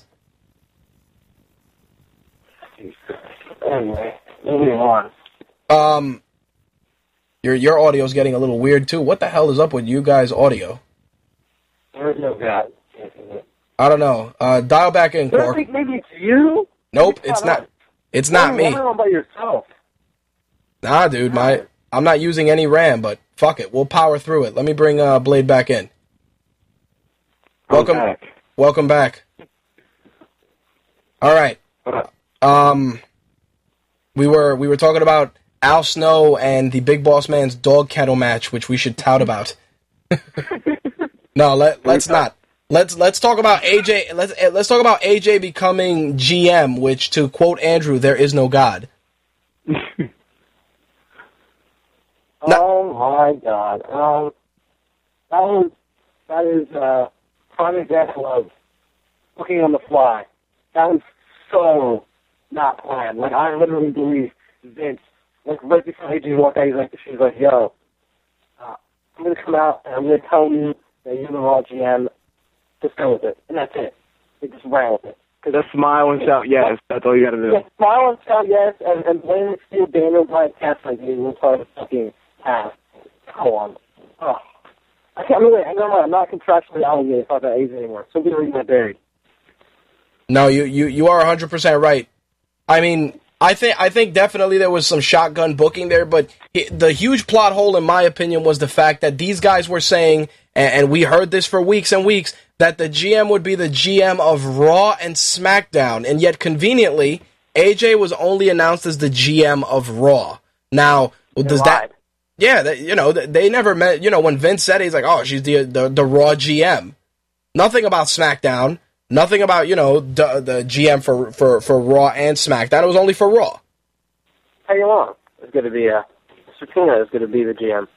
It just felt very weird that they didn't mention, "Oh, she's the GM for both shows." Maybe lack of continuity. Maybe she is going to be the GM for both shows. But I was just like, "What the hell, man?" That shit felt weird. Maybe because they thought about that like 5 minutes before they announced it, they didn't think that all the way through.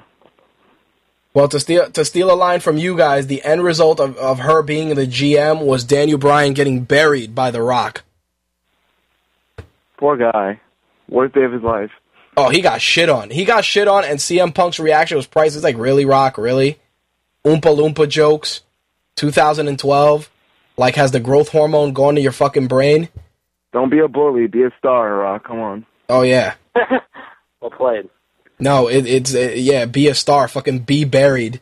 That's what he was. Be buried. Be buried, because that's what he was. It's like, "Oh, yeah, I got you a wedding gift." And then rock bottom. I'm like, "Oh, come on, dude." Even Stevie Wonder saw that shit coming. The hell? Oh, that line never gets old. I will tell you this. I was happy to see The Miz get the IC belt. I was a little bummed for a few seconds, because I'm like, Christian could have held onto it a little longer. But you guys made valid points during the the fan page interactions, and that was the fact that The Miz would make a better champion. Heel champions always keep things interesting. Face champions, fucking boring as shit. See Sheamus. See face CM Punk. Who could see a really good Cody Rhodes versus Miz, heel versus heel feud? I'd like to see that. Awesome. I'd like to see that. Totally. Very fun. Well, Zack Ryder wants a shot at The Miz now for the belt. He touted about it. He touted about it. Come on. Angle advancement. I don't know what the hell that was. Oh, good. I think that we're going to start seeing tout being used to advance angles. I hope not. I don't want to go on Twitter to see Joe Cena about his big announcement, and his big announcement down there on Raw, that he counted out big announcement for SmackDown, and all SmackDown, and he has his Facebook fan page, and he's going to log it to Reddit.com. I don't want to do that. I want to be surprised at that because we already have to go on YouTube to see championship. Oh, no, on YouTube, Jesus. And then it's going to take a YouTube video and click on St. Bertie or something MySpace. And I got really get on MySpace down just to see that John Cena did a holy shit today. I want to do that. I know it. No, you're probably right. I think that the crazy part is going to be that they're going to use tout for social engagement, and then it's just going to fall by the wayside. Like, I think the whole tout thing is good, but I think it's going to wear thin very quickly. No.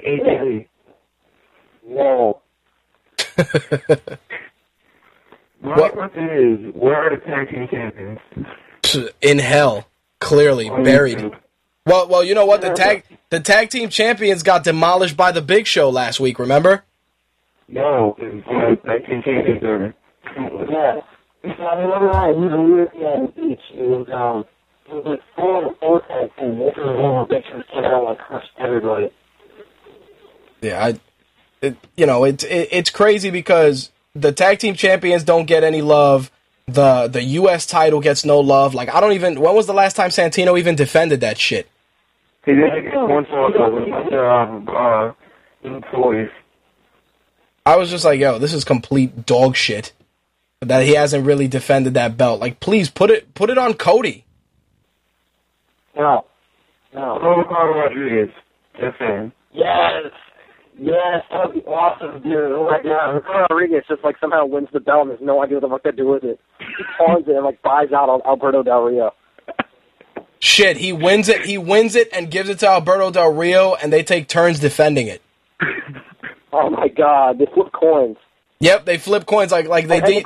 It's a double-sided coin, and Alberto Del Rio always says head, and it's a double-sided coin. Alberto Del Rio's face on it. Yes. Shit, I wouldn't. He has the coin on his shirt. Every week, the coin on his shirt. Every week, it forces Carlos Rodriguez to defend it. And he always wins. Do an article. Storylines. What you do that? Anything? I don't know. I'd read it. I know the fans would. It's like a segueing something through the sunshine. Look. I'm not getting it. Give me a little time. I'll catch on. So it's Mark, Alex, Steven. Jesus Christ. Well, Heath Slater's 1,000 episodes of bullshit culminated with him getting jobbed out to Lita and her magical breasts. Over his TV screen. That's what happened to Lita. Lita helped job out the one-man band. No, that was not the one-man band. We saw the one-man band at the border. He saw the one-man band, dude.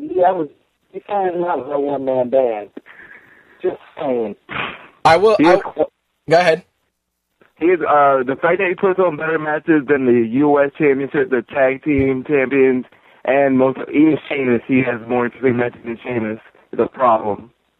Well, you know what was funny, man? Bradshaw gave him it's like that clothesline he gave him, it's like he didn't even bother to prep him. He's like, yo, I'm just going to knock the shit out of you.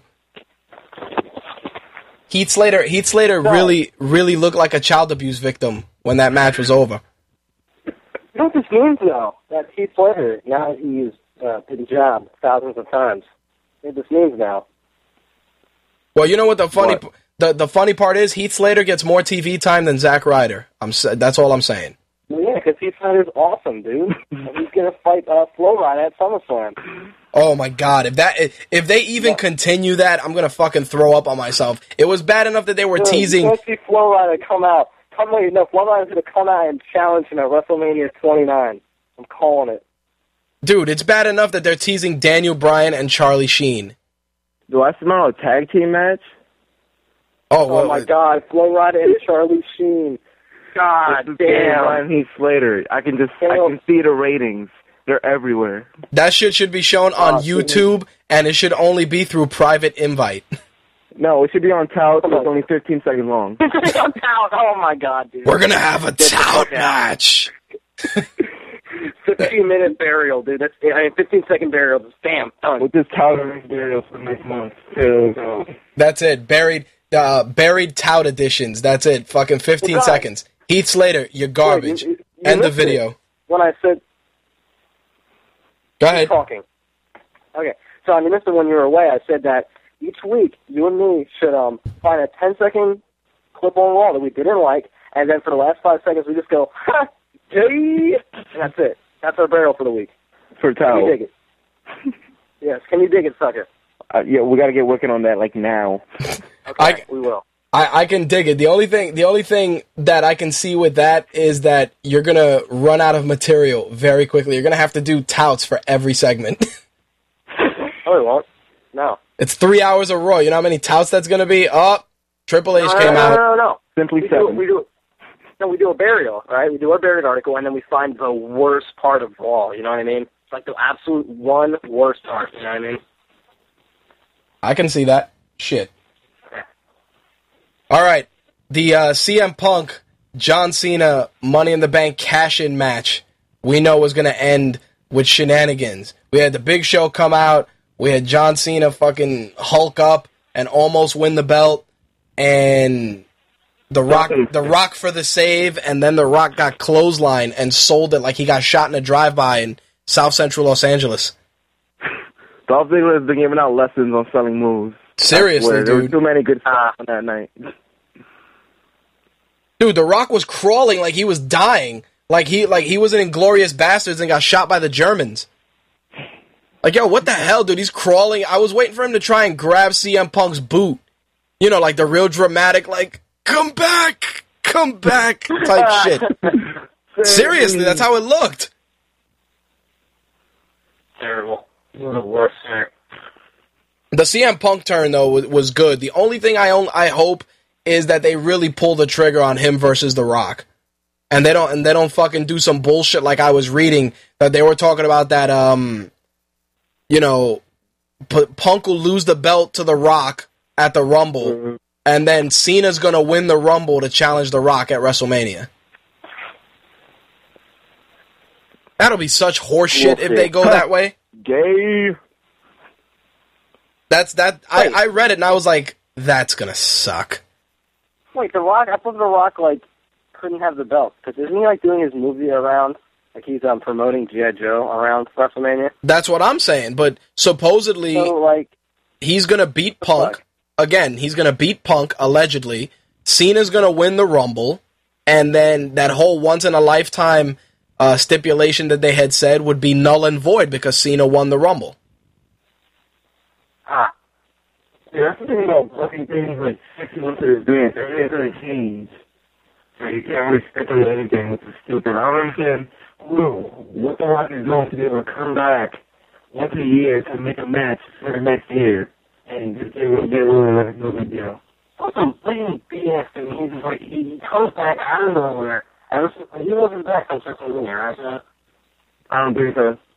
Yeah, so when he comes back, he's like, yo, check it. I'm just going to put myself in the Royal Rumble. He doesn't look so nonchalant. He did it backstage. And it was just like, yeah, I'm The Rock. Yeah, I'm The Rock. I own half this company, you know what I mean?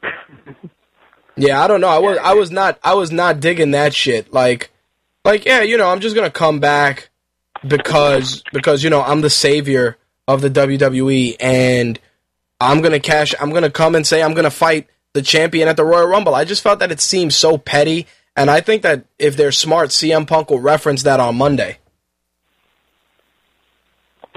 I think the only reason The Rock takes such big breaks between his appearances is to think of new nicknames to call people when he gets back and a new catchphrase to put on his face. Macaroni Babaloni. Yeah, that's sad but true. I think he goes home, writes up as much material as possible, and then, or either that, or he has one of those dartboards that you throw the Velcro balls at, and they say like jabroni, oompa loompa, your mom's box, and he just throws balls at it, and he figures out, you're a jabroni that came from your mom's box. Like shit like that, because seriously, some of Trending. Yeah, and then he makes sure that the shit is trending. It's like, I understand, like, Rock can be trending, but Jabroni, SmackDown Hotel, Oompa Loompa, Goatface, which he tried to borrow from CM Punk. It's like CM Punk brought that out first, dude. That's probably why he destroyed him at the end of the show. Probably why. Well, with Raw out of the way, I want to get into the wrestling news, of course. Wait, actually, before you guys, I have one big beef with the 1000th episode of Raw. Which is? Where was Stone Cold? Stone Cold got... Did you hear about that? Yeah, Stone Cold actually had knee surgery. I posted it on the fan page. He had like full-on knee surgery that he had to finally cash in. I heard it was something to do with like the fact that WWE wasn't promoting his show, and I guess he was filming that Grown Ups 2 movie, so he was like, yo, they ain't really helping me, so why should I go out of my way? You know what I mean? Well, that's speculative. I mean, some people are saying that he kind of scheduled his surgery around that, but I mean, you know, I grabbed the blog post off his site when I posted it on the fan page, and you know, he got the surgery, which they're saying is going to take him between 7 and 9 months to recover, and is going to be an issue going into if they want to do anything for WrestleMania, which I doubt at this point. But your argument does fucking hold weight, because he does have that Redneck Island show, which they've never talked about. They barely talked about him at all. They showed him in a couple of the montages, but they didn't mention him whatsoever. That I can't remember. Maybe I'm wrong. No, I'm never wrong. They didn't go out of their way to mention it. I mean, even JR with the evil goatee didn't mention it. Evil goatee JR. It's like, yo, who painted your face with shoe polish, nigga? What's wrong with you? A straight shoe polish beard. Like, what are you doing?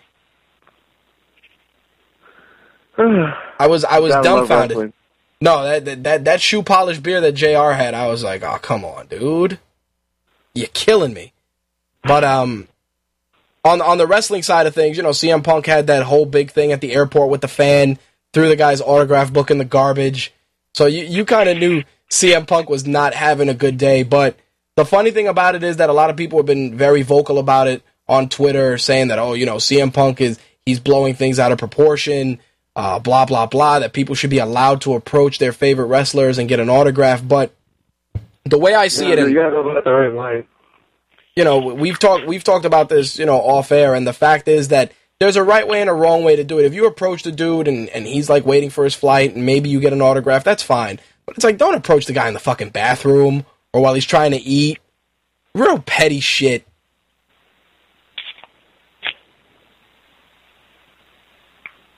What the hell? You guys died? Fuck it. What am I supposed to say? What? Okay, I'll continue the joke. CM Punk was taking a shit. Fuck, move on with the story, dude. Damn. Fuck you. bitching and I don't know an opinion, but clearly you have none. Moving. CM Punk is an asshole. No, I'm kidding. I don't know. I agree with you. People are stupid. You have zero preparation. It's okay. I forgive you. But no. I do have this particular nugget of information, which for some reason picked up a lot of steam this week, and it involves Alex Riley, and we talked about this yesterday off air. Yeah. And Alex Riley was the Miz's protege, and then they turned him face. He was getting really great crowd response. He was being brought out. I'm like, oh wow, they're starting to push this guy. Maybe he'll be in the mid card. And then out of nowhere, they just started jobbing him out. They jobbed him out, I believe, to Ryback at one point, Brodus Clay at another point, and the reasoning is supposedly that John Cena was cracking jokes on him backstage, and he took offense to it and didn't like it, which they said was breaking locker room code among the wrestlers, and because of that, his push took a turn towards the worse. Let me get this straight. John Cena talking about Riley. Riley set up to him before he loses all momentum. Is that happening? Yep, pretty much. That's what they're saying happened, because, you know, locker room etiquette and, you know, the whole respect thing in the WWE locker room. So basically, he has to accept being shit on by whatever main event guy it is, not say anything or jeopardize his placement on the card. Again, this is all speculation. I mean, PW Insider, WrestleZone, a lot of sites shared this story, and people that have approached Alex Riley to talk about it, he's not really acknowledging it, but he's not saying anything to deny it either. John Cena is an asshole. That is all. This is what I'm saying. I probably differ from John. You're Alex Riley. You're boring. Well, not boring. Yeah, you're Alex Riley. If John Cena's making a from you, shut the fuck up. You know what I mean? Like, really. I mean, it's one of those things where it's not right, but that's just how the locker room is, I guess. You fucking, you take the joke. I take your living. You know your place in the phone ball, and you shut your fucking mouth, and get your dough, and you get a fucking push. But dude, you're not going to jeopardize a dude's career for standing up for himself. It's not like he hit John Cena. He's like, yo, calm down. Like, no, like, dude, are you Alex Riley, John? No, John Cena. No. Well, looking at what both of you said, Quark is onto something too, and that's the fact that, you know, the Miz has been very vocal about how he got ribbed. You know, they made him get dressed in the hallway. He got dressed in a janitor's closet for Raw one night. But he's back. You know what I mean? Like, you may not like him, but he took his shit. He got his WWE Championship. He headlined WrestleMania in a point. He done all these things. And that's just how it is. That's how the locker room is. John Cena is like the boss, like almost like the boss in the locker room. And but he's not.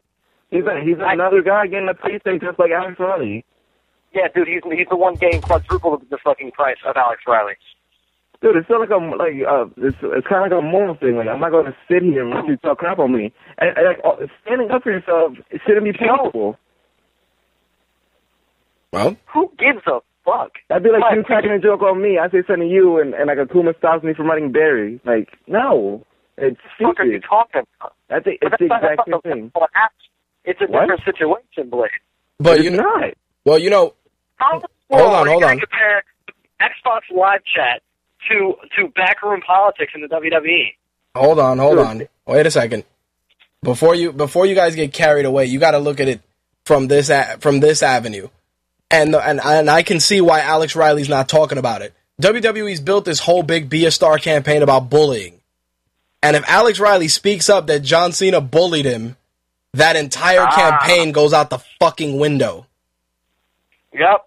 You see what I'm saying? From a business standpoint, I can see why Alex Riley's keeping his mouth shut. Now, in terms of backstage politics, you gotta kind of pay your dues. Facts are facts. Yep. And, you know, Alex Riley's still pretty new to the game, and not for nothing, he didn't do himself any favors copping that DUI, which is, I'm sure, a reason why he was getting clowned. So, dude, it's like, dude, you kind of did fuck up. You gotta eat it for a little bit. John Cena's a hypocrite. Maybe he is. How? But you know what? You can't jeopardize the Be a Star campaign with that. Like Kenny Doan, you know, from Spirit Squad Reject, says that John Cena's an asshole. And maybe he is. Maybe he is, dude. He may just be that asshole. But when Vince McMahon looks at that paycheck that he gets from pay-per-views and merchandise at the end of every month, John Cena's shit has the most zeros behind it. Versus Alex Riley, who, you know, comes out and has a match with Ryback. You're both right. I mean, I'm not disputing either argument. You know, Blade is right in the extent that, you know, it's a place of employment, you're there to work, and you're entitled to defend yourself. It's not like he punched John Cena in the face. He was just like, dude, that shit ain't funny, or whatever, or however it panned out. But to give weight to Quark's argument, you know, you got to pay your fucking dues. I just feel that entire locker room is run like a lunchroom in junior high school. My theory behind it is that Alex Riley came back and said, you know what, John Cena, I fucked your wife. Now go divorce her. That's what I think. Well, not for nothing, dude. That would be a good enough reason to not get pushed.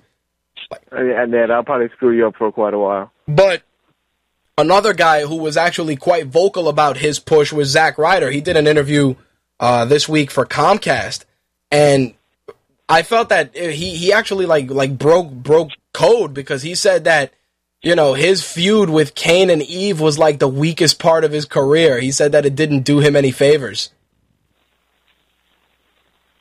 He said, my feud with Kane and Eve basically killed my career. So I turn around and get revenge on them. It was something I needed. Hopefully it'll get the Rider Revolution back on track. Do you think that he's justified in saying that Kane and Eve killed his career at that particular? Absolutely. He was on a real hot streak for that whole crappy storyline came about. It killed him. He was the GM of SmackDown until like twice. Oh my God, yeah, that's a good point. Well, the shit that killed me was the fact that every time he got shit on in a match, Eve was behind it. It's like, dude, wow, you're getting jobbed out to a girl. That's not his fault. That's what they're making him do. Oh, yeah, he's just earning a paycheck. But I do agree his feud with Kane just had a terrible payoff, especially because they didn't even do anything to close it out at like WrestleMania or something big. It's just because Zack come out and shoot Kane's face. Like, you're not Kane, get out of the gas with your shaking hand. Why can't Zack Ryder shoot Kane's face? Yeah, that's Mark Hogan. No, Zack Ryder's a guy, he has a tremendous upside. He's socially savvy, and he's a solid mid-card dude. I mean, they dropped the ball with him. I think partially it's because the WWE is kind of butthurt that they had nothing to do with the success of his character. He built his character himself. Oh, well, the show ended because it kind of stuck the show and mutilated it. It's like, before we watched it was like, this is a funny show about a dude who is on the very bottom of the totem pole, and now it's like, oh, this is corporate dribble. Like, because I guess WWE like took control of his show, and now it's not good. He's really they took control of it. What was that, John? He could leave WWE. He'd be better off somewhere else. Well, the funny thing about that is that WWE sees him as a guy that can help build their brand, and the problem is that depending on who's writing Raw that week, one week he's doing really good, another week he's just getting shit on. Well, yeah, he is like the WWE's face of like social media. You bring up Tom again, you go in his house, and there's a little like hand holding an iPhone, and guess whose face is on the iPhone? Zack Ryder's. It's big as shit. He's like on the front of that website. Yep, and then they go and they feed him to Alberto Del Rio, the most boring guy ever. So basically what we're saying is they're not using him for his wrestling, they're using him for his popularity. That's pretty much it. Well, somebody who got used for their popularity and realized that they can take their talents elsewhere was TNA's... LeBron James. Well, besides LeBron James, TNA's Velvet Sky got her release from Impact. So she is officially a free agent, joining her Beautiful People tag team partner, Angelina Love. I see that's good. Yeah, wow. Yeah, somehow I see them in the WWE within the year.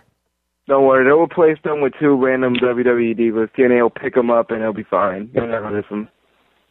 Well, here the crazy thing is, Kelly Kelly's gone on record supposedly as saying that she wants to work a reduced schedule and is not coming back full time.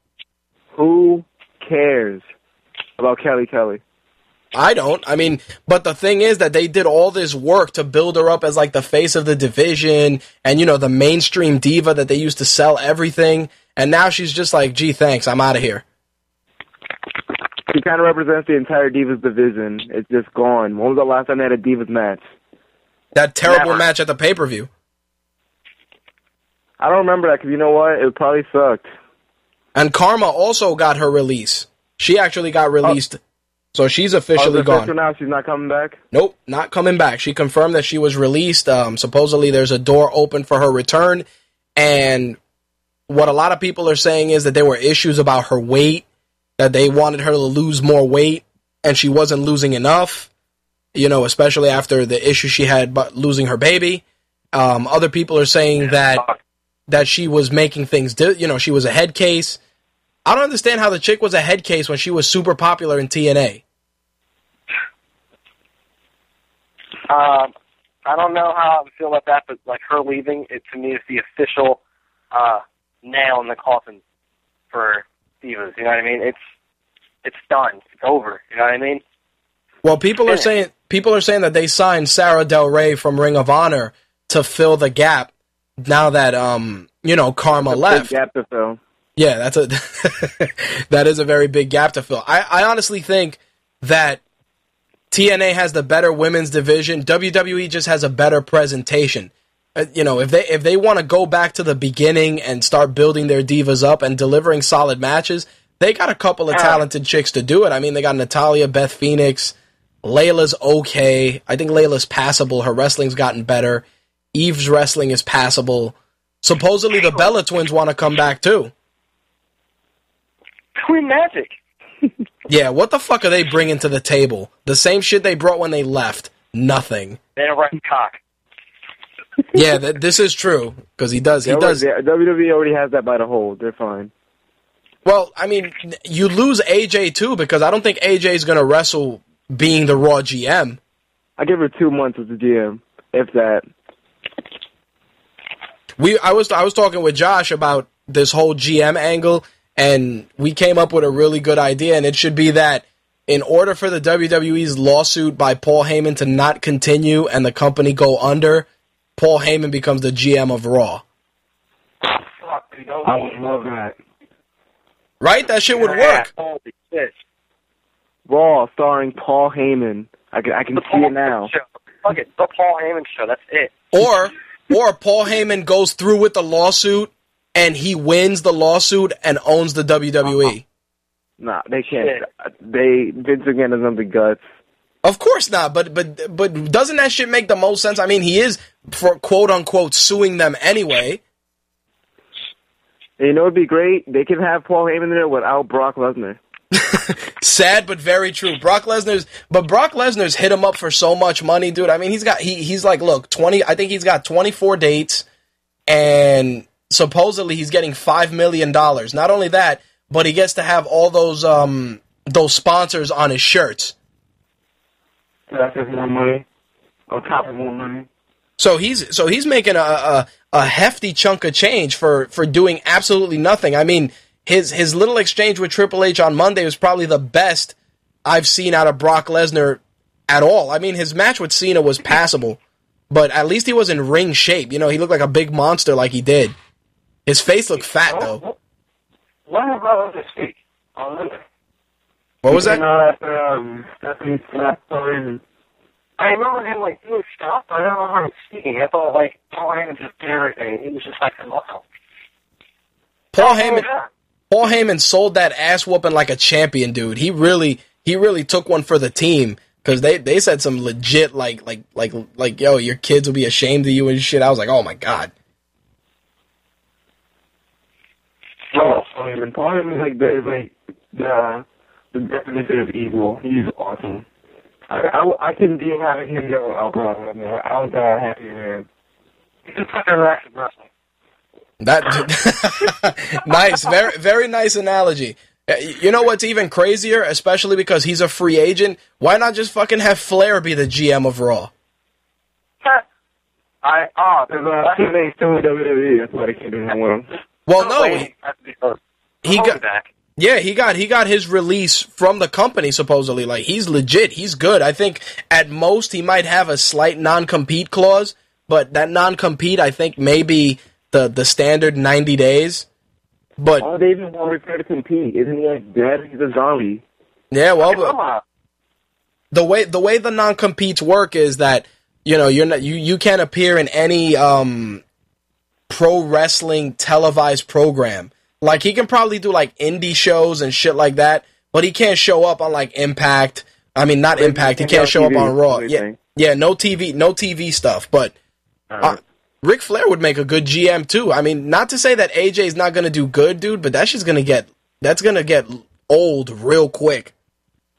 Crazy old, even. Oh man. Terrible, fucking terrible. Anything Why am else? I friends with him? What was that? Why am I friends with that man? With the captain? I don't know. Yes. Speaking of which, the captain for those of you that read Buried this week, was absent. But that does not mean that the captain does not love you, the listeners. So be on the lookout for something special from the captain this week. I love you, listeners. Could you leave a fucking comment? Yeah, as you can see, Quark is very upset that you guys don't give him any love. I do have to give an acknowledgement to Mr. Jason Yates, who. He wrote very. I didn't know I was allowed to call viewers out, but he wrote a very, very thoughtful thing on my Spotlight AJ article that even some of our people who write Buried of late can't even read. But that's very nice of Mr. Yates. Thank you. Andrew, I can assure you everyone who writes Buried has read your damn article. Shut up and quit complaining. How do you like it, by the way? You used a lot of my lines. You're welcome. When? You're welcome. Well, we'll discuss this off air. There you go. Okay, I can't wait. All right, we are going to take a quick commercial break, and we'll come back. Blade and Quark may stick around and talk some video games right after this. All right. I had to mute the boys real quick. Let's welcome our buddy Blaine and his brand new commercial for Born Stubborn Radio. Oh, hey, how are you? My name is Blaine. I run a podcast called Born Stubborn Radio. If you'd like to hear people talk about things, go to bornstubborn.com to listen to Born Stubborn Radio. It's an inconsistent podcast that might show up once or twice a month, but hey, guess who wins? You do. Thanks.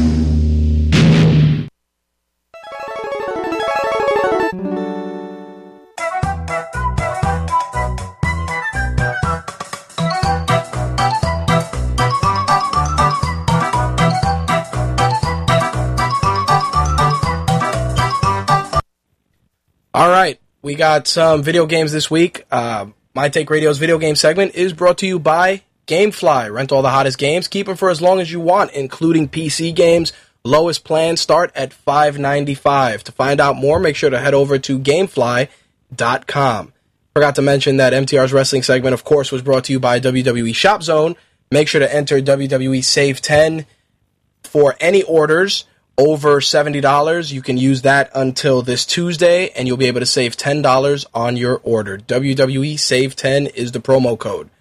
All right, video game news are a little quiet this week for a couple of reasons. I did want to get into an article that I read on CNN's Geek Out CNN's Geek Out website, and that's about the booth babes and the evolution of booth babes, and also women who dress up for Comic-Con.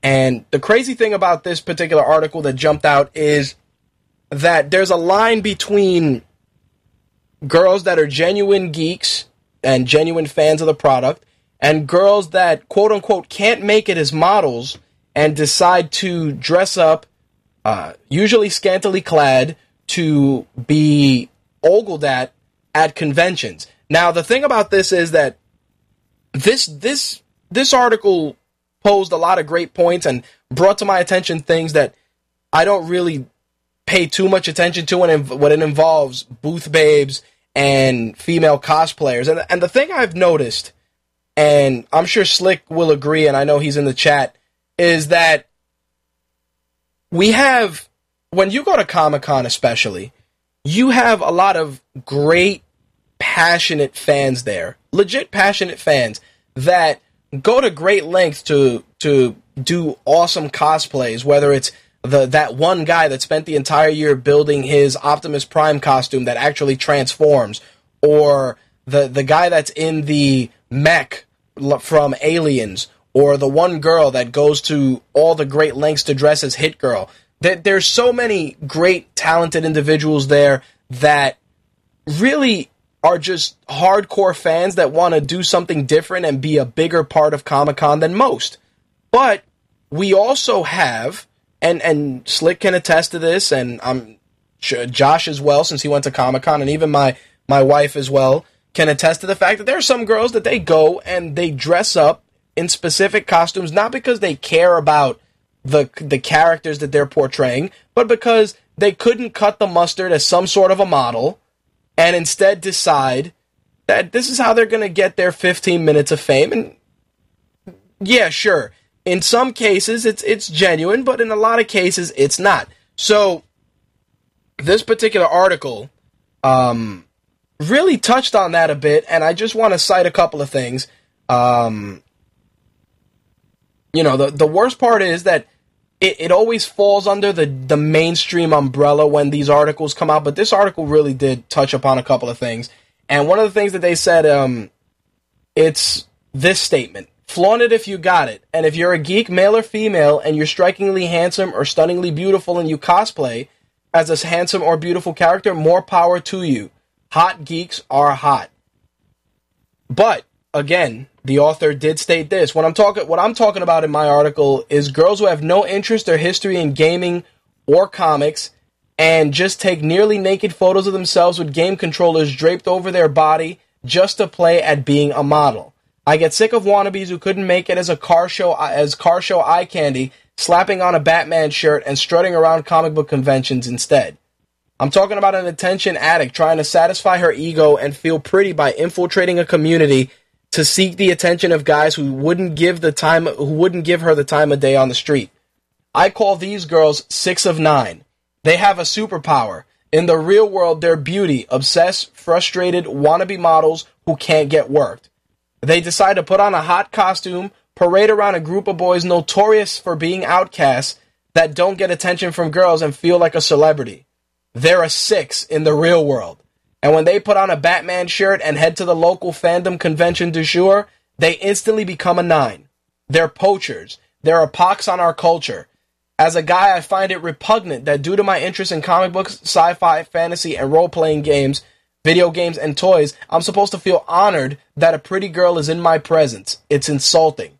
Is it an abuse in the same vein as the harassment? Not even slightly. Someone dressing up to feel good about themselves isn't the same as guys lobbing insults, threats, and disgusting suggestions and the like at women. Case in point. And this is actually the part of the article that actually was an eye-opener. There is a website called Fat, Ugly, or Slutty that catalogs insults, harassment, and verbal abuse from male gamers to females on Xbox Live. Reading through just one page on the site made me ill. The big brother in me wanted to go out and pound the crap out of the 13-year-olds who think it's cool or funny to demean women for sport.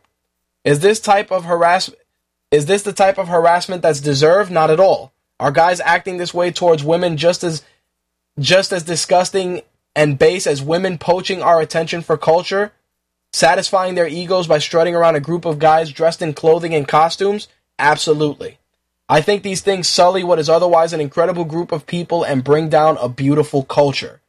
Now, here's the crazy thing, and I'm actually posting this link in the chat because I want people to check out this site that he's talking about.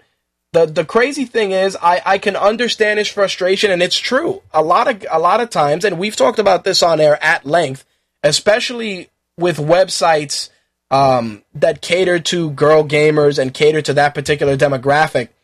The fact remains that things like this paint us in a negative light, not only as geeks, but just in all interests. Because you got to look at it like this. You go to a con, you're walking around, like we walk around, we cover the con as members of the press, we take pictures of people in cosplay, etc., and you kind of know what girls are hardcore, genuine fans that go out of their way to create great costumes and like engaging with other fans, and then you do come across the girls that are just there because they couldn't hack it as car show models or video vixens or whatever. The fact remains that this is something that boggles my mind and is becoming really, really a hot button issue, especially at conventions and also even at E3 with the concept of booth babes as well. It's really something that gets addressed, and I'm glad that this person took the time to write about it and express their thoughts. You can actually check it out. I'm going to put the links in the show notes. It's geekout.blogs.cnn.com, and the article is called Booth Babes Need Not Apply. I also posted a link in the chat about the Fat, Ugly, or Slutty, which is just some crazy shit that people write on Xbox Live that you just need to read. I'm actually going to bring Blade and Quark back in just to help us tie out some of the news in video games this week. And I also want to gauge their opinion because they are younger than me and they play a lot more on Xbox Live, and I want to actually hear it straight from them if they've played some games with females and what kind of an environment it is for them. I want to see what the deal is. I'm curious as to, what they're seeing out there, because I don't really play a lot of games that have full lobbies. Most times I just play with people I know, but they go out there, especially I know Blade plays a lot of Call of Duty, Battlefield, and I know that Quark plays Mass Effect multiplayer, so I'm curious to see what they have to say. So let me bring them back on real quick. Quark, are you there? All right, let me bring Blade, you there? You're welcome. There you go. So, obviously, you guys heard what the deal is with this article. When you guys are playing multiplayer lobbies in some of these games, are you coming across girl gamers, and are they actively acknowledging that they are women in the games? In the game? John, you go first with this one. Well, yeah, in Call of Duty, you go out there, with the clan tag thing. Actually, really frequently, it's like the girl game tag and blah, blah, blah. And then there's always, the smart little kid who's like, girl, and maybe some kind of rude comment that really doesn't know or tell your place. I actually don't see girls being I guess, I don't know how to say it, put down. It's just not something I see when I play games online. But I'm not with you two. Well, the reason I bring that up is because it seems that it's becoming more difficult for, allegedly, again, I'm going based on what I've read and some of the stuff I've seen, for girls to just actively go and play a game on a level playing field with the guys. Quark, have you come across that playing any multiplayer stuff as well? Are you in the same camp as Blade? I remember one in real particular instance. I'd say back 2008, 2009, maybe 2007. In Halo 3, I was in kind of a free for all, a team game, and everyone was fighting this kick on the mic. And these dudes are just berating, yelling at her, saying all this shit, you know what I mean? You posted that fat, slutty, ugly sign, and I didn't see any of that, yo, could you date me? It just seemed like a whole bunch of, really troll shit, you know what I mean? They didn't really mean any of it. Fuck, I did it, you know what I mean? It's why not? It's terrible to do. People probably don't think like that unless you're a complete fucking social outcast. But, yeah, I've seen it. I don't see it too much anymore because chicks who play Call of Duty normally don't even have the mic in. You know what I mean? But if you're in, a more, open-minded game, probably if you play, Mass Effect or something, you probably wouldn't see the belittling as much, you know what I mean? The Call of Duty is full of fucking assholes, like me and Blade. So.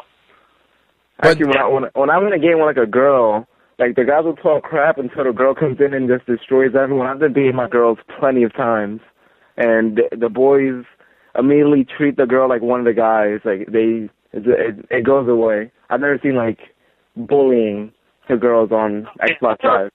I've seen legit bullying. You know what I mean? I've seen. A chick is a pink Spartan and they'll fucking teabag her, but it's joking around. I've never seen legit, Jesus Christ. It's like mush mouth today. I've never seen legit insults, you know what I mean? It's just weird because it's something, especially as of late, that we're starting to see more, more of a female presence in gaming, that some of this crazy shit is coming out. I mean, I put up the link for that fat, ugly, or slutty website. I saw some shit on there. I was like, see, that's the kind of shit that would have somebody show up at somebody else's house. I understand, the anonymity of the gamer tag, but it's just making the environment hostile for people that want to come in there. I mean, I'm sure you guys, when you guys play Call of Duty or the things like that, and you get some of these younger kids that don't even have hair on their nuts yet, and they're like, fuck you, man, I fucked your mom. And you're just like, what the hell, dude? Honestly, John will probably attest to this. You see kids getting trolled probably way more than you see women. I've trolled many a child on Xbox Live. The small children are just fucking annoying. You know what I mean? Plainly. And it is an Alex Riley, John Cena trial by fire thing. When I was 14, playing Xbox and my squeaky voice, people trolled the shit out of me, and I dealt with it. And you have to find a way to alleviate it back, and you have to figure out, just don't let it bother you. And now that I'm 17, I do the same exact thing. Kids today don't know how to take the bullshit. That's their fault. Well, thick skin definitely is a part of it, but there are some lines, dude, that they get crazy. I mean, there was one that Slick posted from a guy that what the hell was his name? Chester Candy Car, and he wrote the following: "Listen here, bitch. I'm gonna shoot you in your fucking cunt, then I'm gonna go fuck your mother's brothers, uncles, half cousins, brothers, friends, mom's, dad's, sisters, grandpa's asshole. You hear me?" Like seriously, like who spends that much time?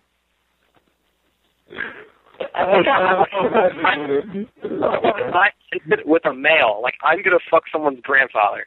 Like really? The link is in the chat, dude. I was dumbfounded when I read that. I was like, really? Can I pull your flaps over your head and become a sugar pup? Serious.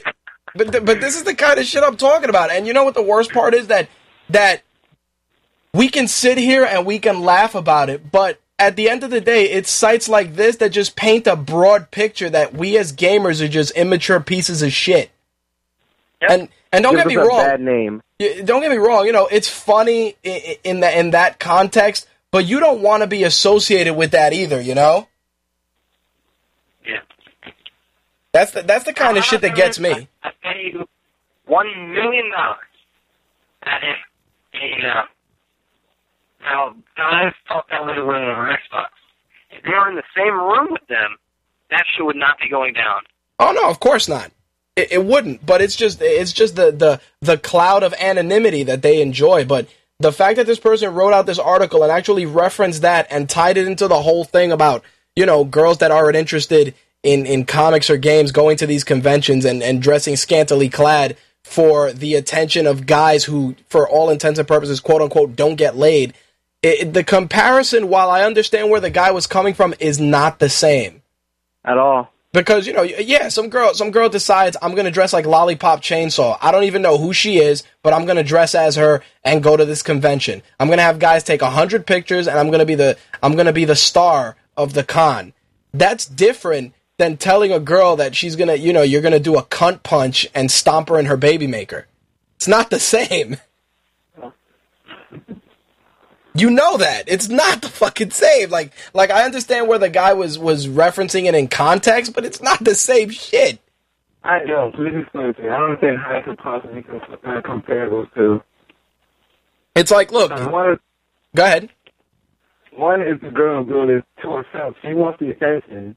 Yeah, you're perfectly demeaning yourself to get the attention of guys. Otherwise, the people just being assholes. That's just being downright rude. You're an asshole. Yeah, basically. There you go. Shifting gears into some of the other gaming news I wanted to go into was WWE 13. No. This guy from Webbish Morgan, Michael Pachter, said that the reason that the Vita is not doing well is because it's too expensive for most, priced pretty much the same as the PS3 everywhere. This is what this guy said. He also said that there is not much of a library of games, stating that software levels are still relatively low, so sales will probably be slow until we see more content. He also stated that the 3DS is unlikely to stimulate weak sales, which that handheld is suffering from. Based on that, do you think that, and you know, either one of you guys can answer this first, that handheld gaming is just on a decline? Yeah. It's, you have these new systems that launch with barely any games. Like my 3DS, I still have the same amount of games as the last time we talked about the 3DS. That was like 2 months ago. That's a problem. Since that time, I've bought at least 5 Xbox games, you know what I mean? Right. I should have more games. Now, granted, next week, Kingdom Hearts comes out, and it's fucking awesome. But then after that, Mario comes out, and then after that, nothing until next week when oh my god, no, okay, go ahead. Yeah, and nothing really comes out. The Vita, I've heard one really big game come, like I think it's called like Gravity Rush. I've heard one really big game come out for that since its launch, and nothing really. I remember when I actually bought my first DS, I had as many games in that in like 2 months as I have now, and I've had my 3DS for over a year. You know what I mean? That is they launched with some good quality games right off the back. Now we're a year and a half in, and I bought one game for my 3DS in 2012. That's a fucking problem. That's a shame, dude. And when did you buy your system at launch? I bought mine at launch, dude. Wow. Yeah, granted, I got all those free games, dude, but the 3DS is a horrible system to play with, dude. You play with it, you try to use the thumb pad. Let's say I'm trying to play all my old DS games. The thumb pad doesn't exactly work.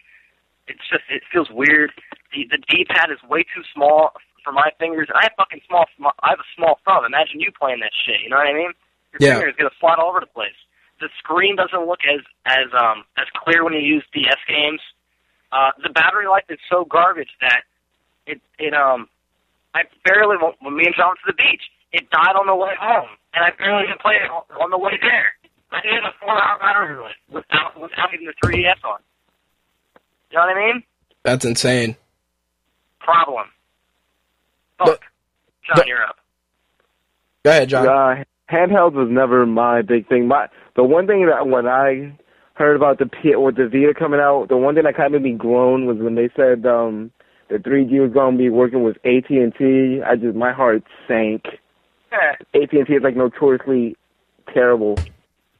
Well, you do. John, Go ahead. Why would you need a portable gaming system when you have an iPad? You know what I mean?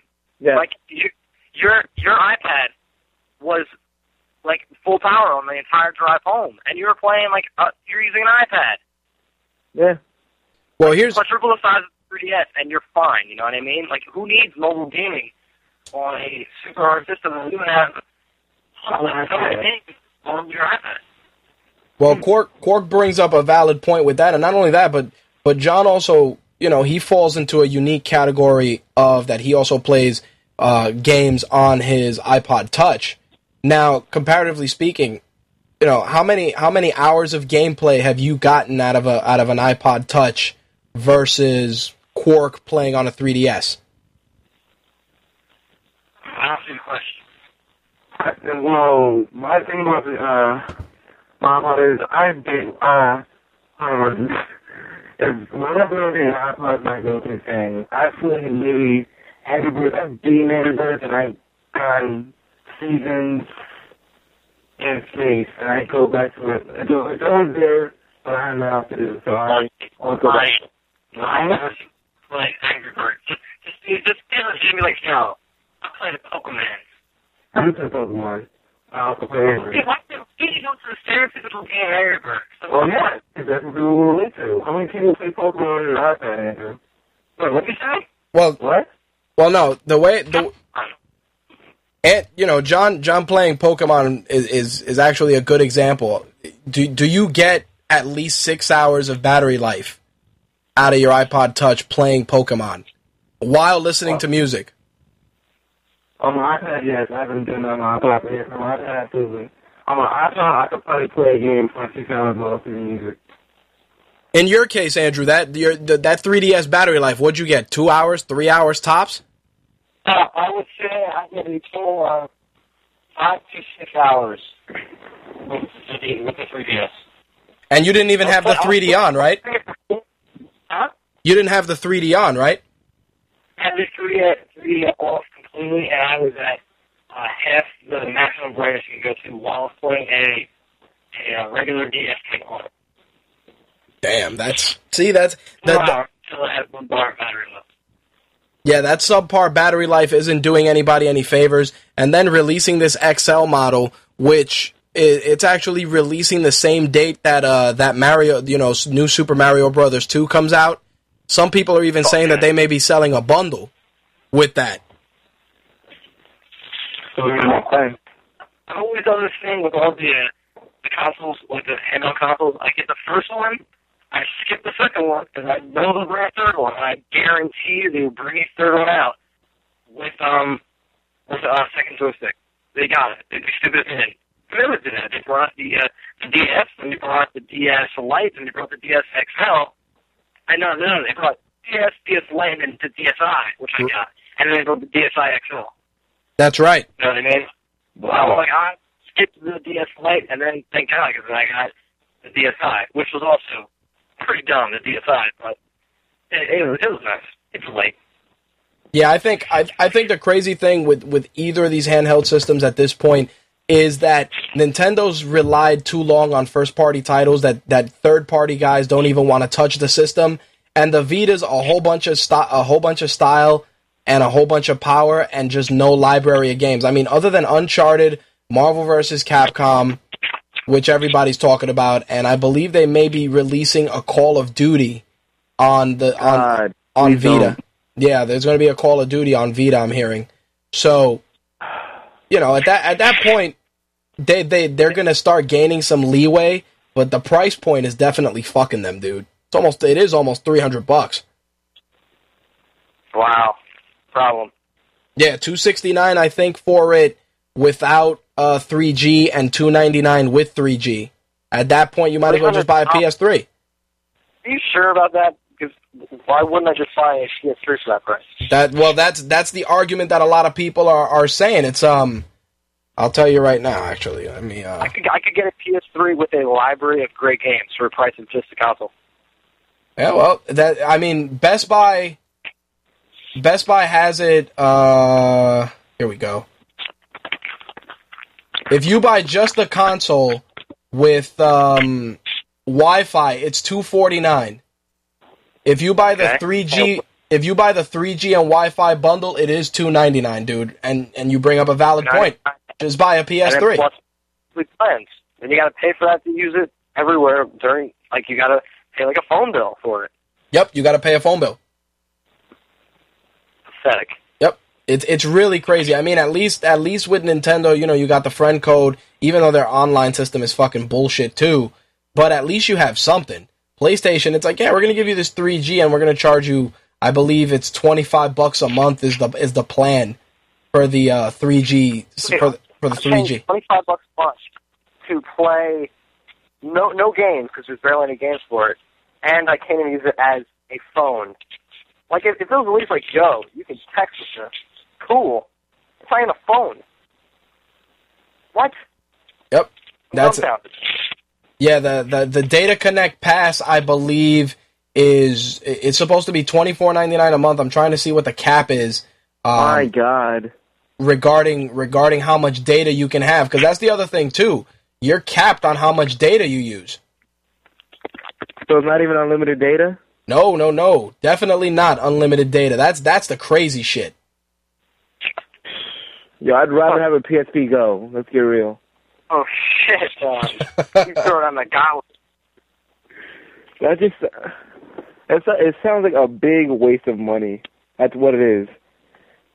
You're basically taking all your money and throwing it into a fire pit, and then getting a PSP Vita in return. Yeah, that's the shit that kills me. It's like, you know, when you buy a Kindle, when you buy an original Kindle from Amazon, it has a WhisperNet. So it has, you know, 3G data on. It's not super powerful, but it's enough to, you know, get you a game or get you a book. I mean, they should just implement the same thing. I think more people would have bought it if you'd be able to do that. Yeah. Even if it's you going into a hotspot, you know, going into a Sony store and doing it that way, you probably would have been better off. But $300, Andrew brought up the best point. He was like, for that shit, I'll just go buy another PS3. Yeah. Or in my dorm room. Or an iPod. Yeah, oh my God. I'll put it down towards an iPad, which I want to get. You'll be a better person because of it. Yeah, supposedly. Here's their data plans. AT&T Data Connect passes are month-to-month with no long-term contracts. The two plan choices are 250 megabytes per month, which is $14.99, and it's for 30 days. That starts from the date of purchase, and you can opt out at any given month. Then to get 3 gigs of data per month, it is $30. So that's your bill. Man. Enough. Yeah. No, honestly, this topic doesn't even deserve our attention anymore. Like, stupid. It's dumb.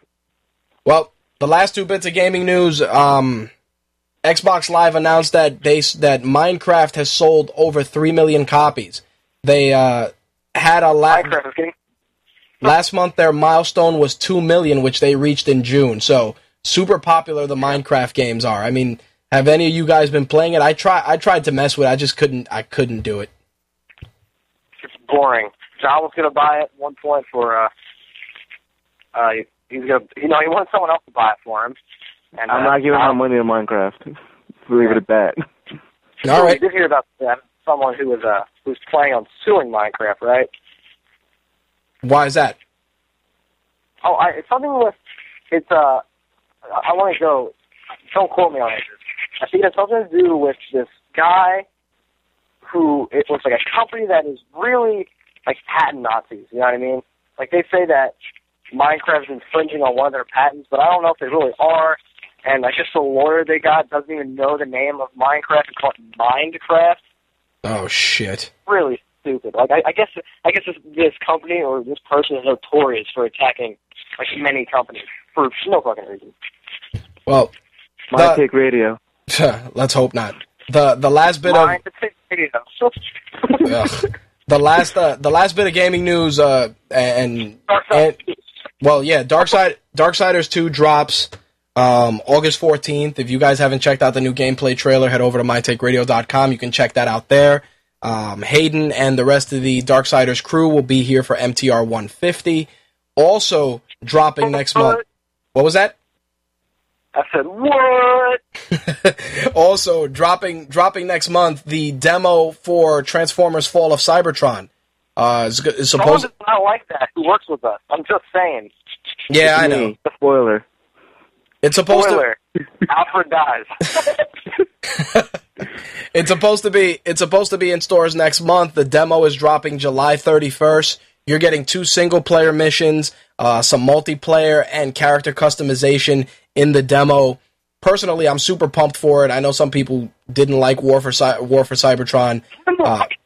Is it supposed to be on Cybertron? I know people. Well, some people complained that the campaign was too short. I thought the campaign was fine because you got to play as Autobots and Decepticons, which was cool, and you got to play as some of your favorites. Hated the Autobot campaign. She was just so bland. Like, did you get to play as the humans? That's all I want to know about. No humans were involved. Okay, this game sucks. Yeah. Nah, I hope they do something where they have like a Decepticon campaign. That was just to me way more interesting. Like seeing Megatron's rise. You know what I mean? Well, I liked the Decepticon campaign in the first one only because you got to get involved and fight, Omega Supreme and do shit like that, which I liked. And not only that. The one thing that they did right, which I was hoping that they weren't going to do, which was rely too much on characters you didn't know. Like, they made sure you were able to play as Megatron and Starscream and Soundwave and the guys that you really like. And yeah, they threw a couple of lame-o guys in there you could play as too, but you always got to play as some of your favorites, which I liked. Let's go Dinobots. That's what I'm saying, dude. The Dinobots versus Cybertron. What the heck?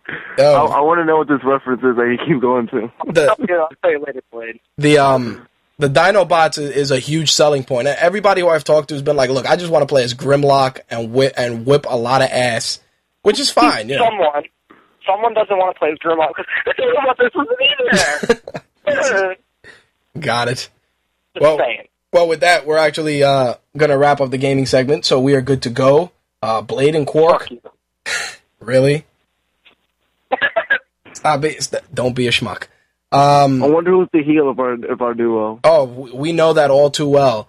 To keep up with the adventures of Blade and Quark, follow them on Twitter. Blade is at John U. Butler. Quark is at Quark MTR. And of course, you can always catch them also on our Facebook fan page. And make sure to read Buried.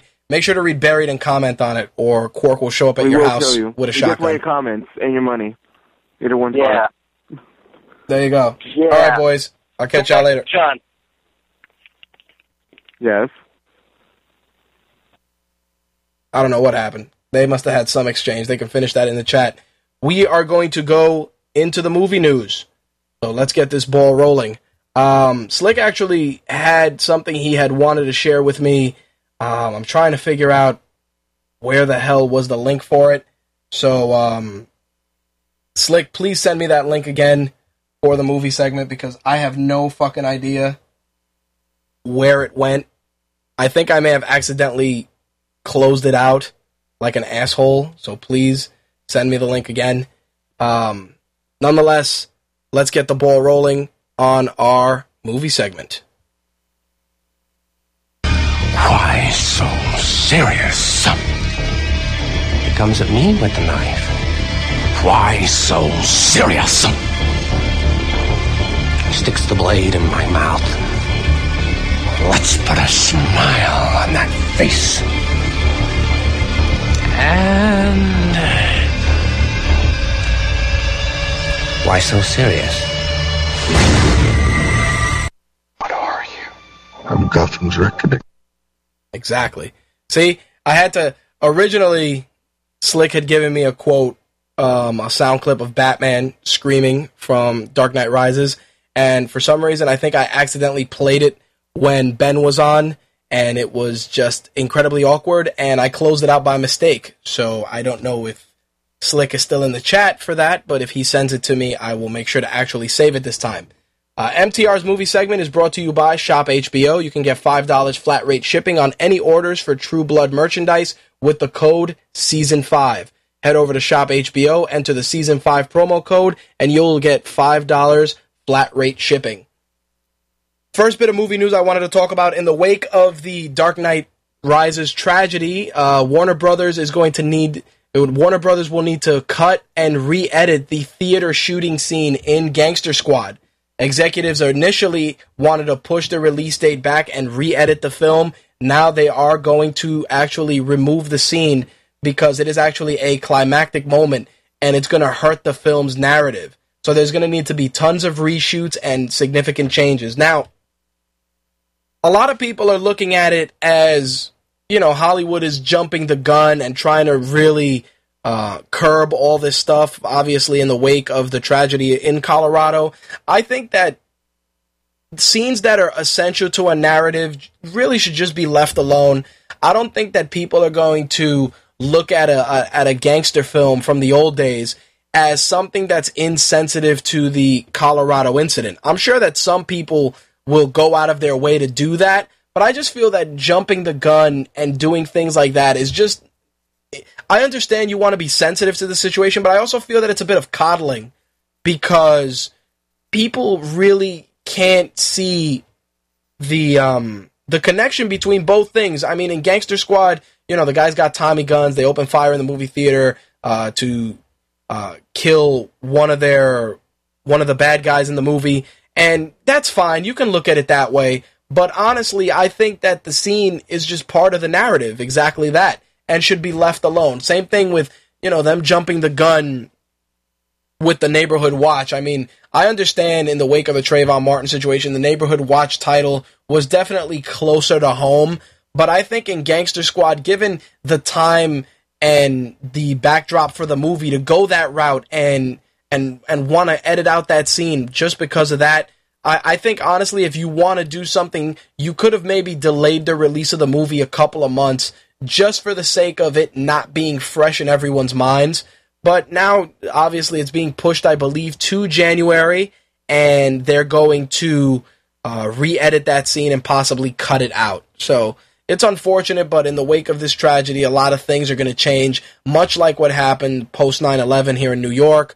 A lot of films that depicted stuff. I remember part of the Spider-Man campaign involved a web between the Twin Towers, and a helicopter, I believe, was stuck to the web, and they took down that campaign in light of the September 11th attacks as well. So I can understand the logistics, but again, it's a different type of backdrop for this particular film that wouldn't really have affected the tragedy in Colorado. But again, Hollywood is just playing it safe. In some casting news, Jackie Earle Haley is going to be joining the RoboCop reboot. Haley's going to be playing the character of Maddox, which is going to be a military officer that trains Alex Murphy after he becomes RoboCop. Also joining the cast, the Hollywood Reporter states that Jay Baruchel from Tropic Thunder and Knocked Up will be joining the cast of RoboCop as well. He's going to be playing the head of marketing for OCP. He's going to be joining Joel Kinnaman, who is playing RoboCop, Hugh Laurie, Gary Oldman, and Samuel L. Jackson. In some Dark Knight Rises news, Bane's co-creator Chuck Dixon actually shared his thoughts not only on the portrayal of Bane in The Dark Knight Rises, but also on Bane's portrayal in the original Batman and Robin film from 1997. In regards to Bane in the 1997 film, he said the following. He said, "They had him as almost an imbecile, when in the comics he is extremely smart." Now, when talking about Bane in The Dark Knight Rises, he actually shared some very interesting tidbits of information, which I found to be very interesting. Apparently, Warner Brothers was pressuring Nolan to use the Riddler in The Dark Knight Rises, but Christopher Nolan felt that it would have been too similar to the Joker. Plus, the Riddler, much like the Joker and so many of Batman's villains, is no challenge against him in a fist fight. Batman will wipe the floor with either character in each situation, which is 100% true.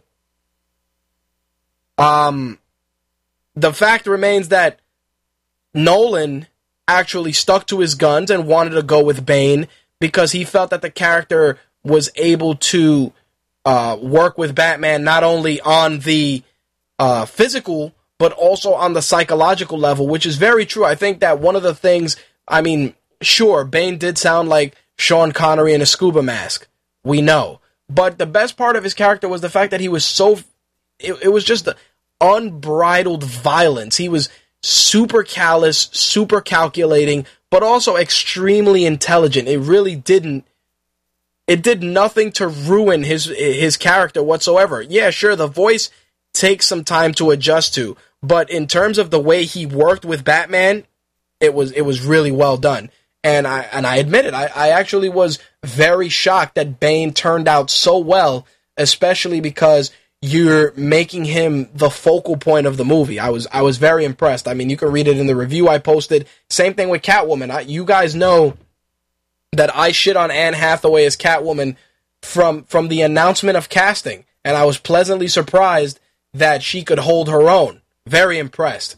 I do see that Slick is on the line, and I'm sure he is going to want to chime in as well, because he also reviewed The Dark Knight Rises, so let me just bring him in real quick. Slick, what's going on, brother? What's up, man?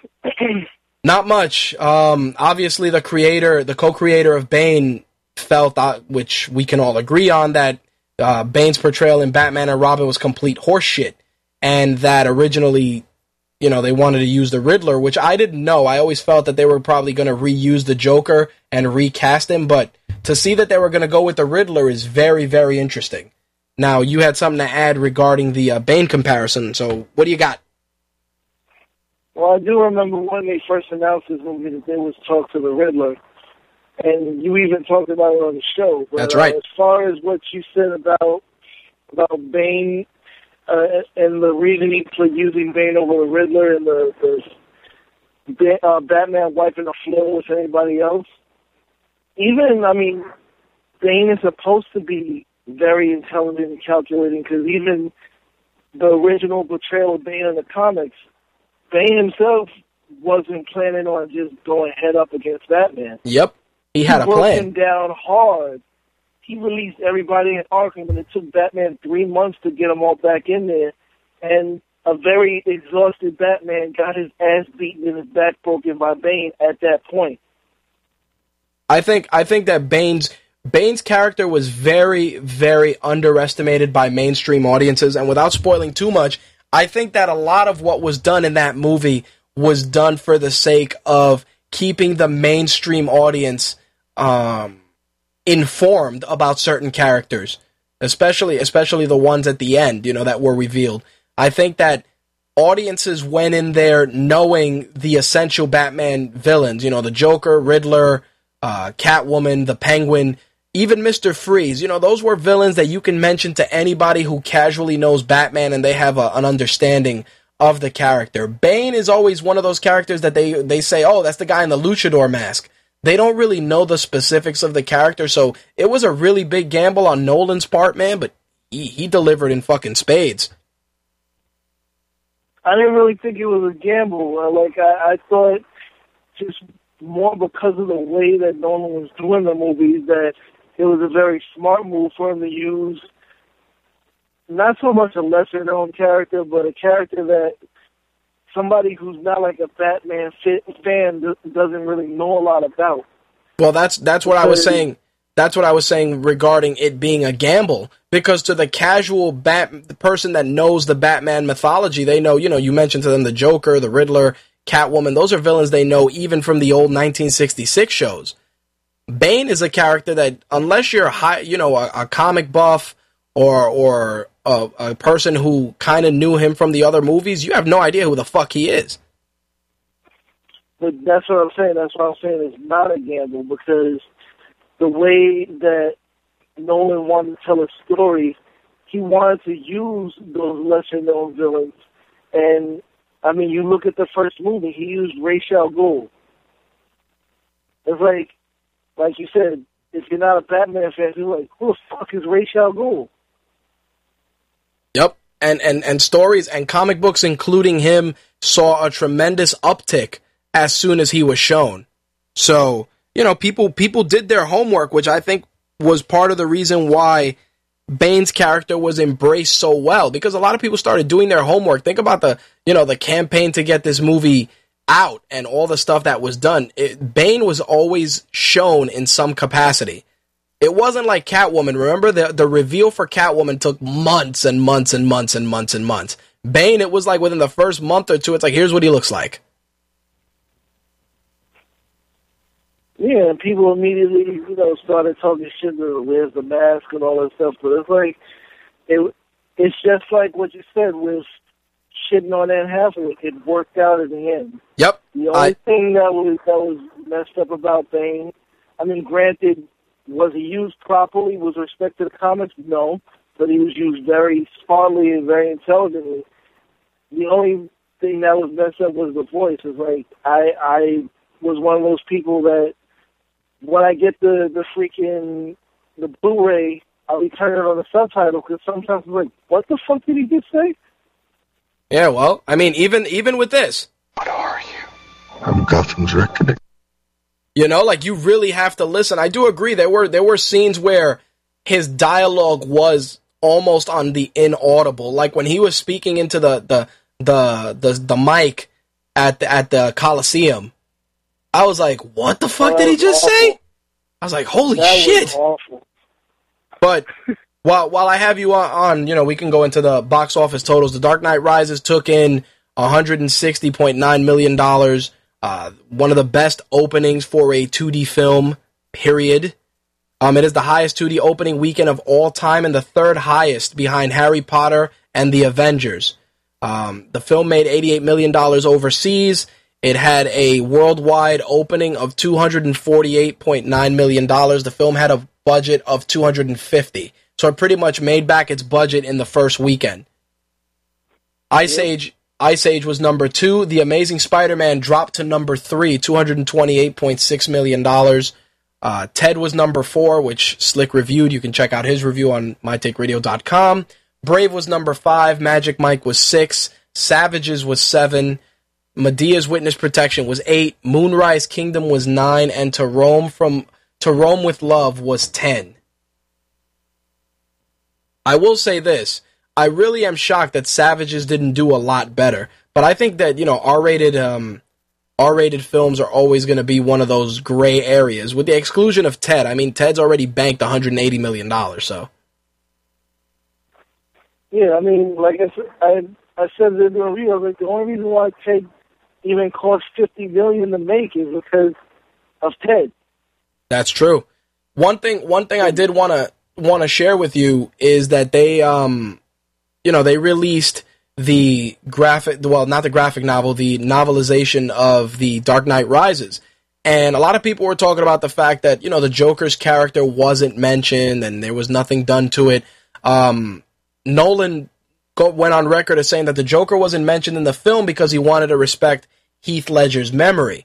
But if you read the novel, which was written by Greg Cox, it actually uses the screenplay by Jonathan and Christopher Nolan. Originally, they were going to put the Joker in as a cameo with unused footage from The Dark Knight. That was just a rumor. Now, in the book, supposedly, there's a paragraph that actually gives us insight as to what happened to the Joker. And I wanted to share that with you because, you know, obviously you went to see the movie, and I'm sure the listeners would want to know this as well. Now that the Dent Act made it all but impossible for the city's criminals to cop an insanity plea, Blackgate Prison had replaced Arkham Asylum as a preferred location for imprisoning both convicted and suspected felons. The worst of the worst were sent there, except for the Joker, who rumor had it was locked away as Arkham's sole remaining inmate. Or perhaps he had escaped. Nobody was really sure, not even Selina Kyle. So a nice little bit of acknowledgement there about the Joker and where he went. I mean, it's nice that it was at least acknowledged in the book. I mean, even in the movie, you could have acknowledged it where they were breaking out of the prison, all the prisoners are running out, and they approach a particular cell, and, you know, you just hear, like, the laughter, like the Joker laughter, and they're like, yeah, don't let that guy out. You know, like, something like that would have been kind of cool. But I can understand Nolan's necessity to respect Heath Ledger's memory.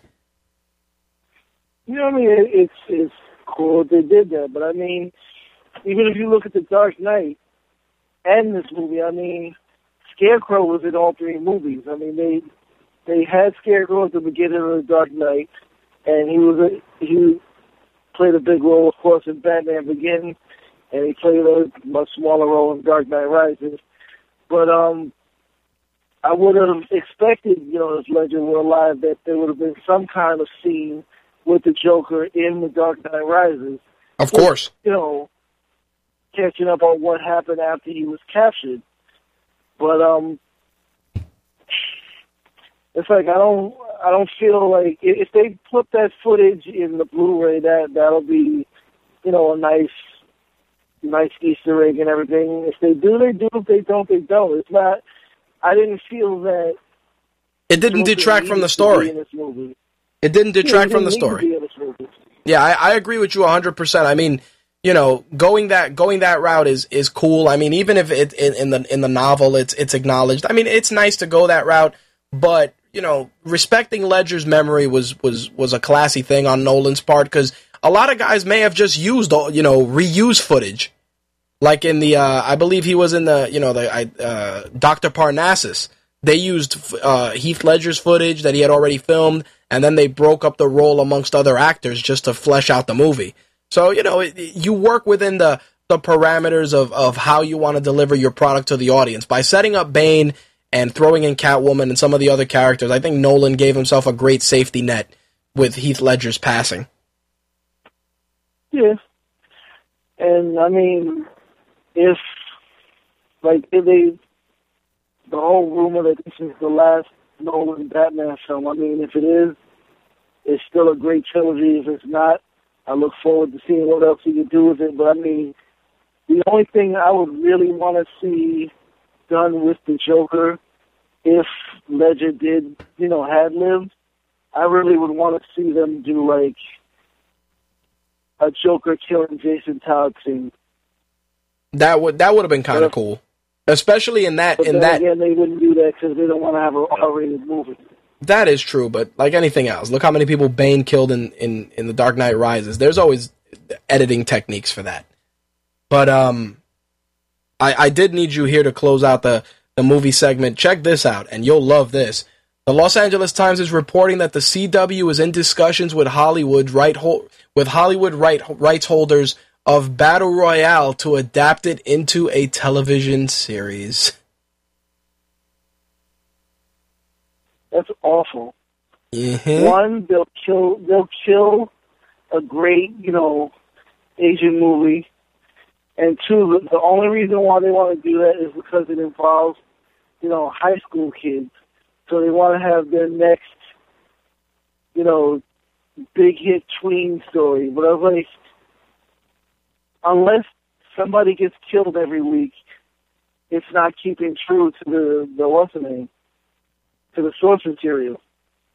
No, I agree 100%. As of right now, the talks are preliminary and no deals are in place. But I honestly think that Battle Royale on the CW is pretty...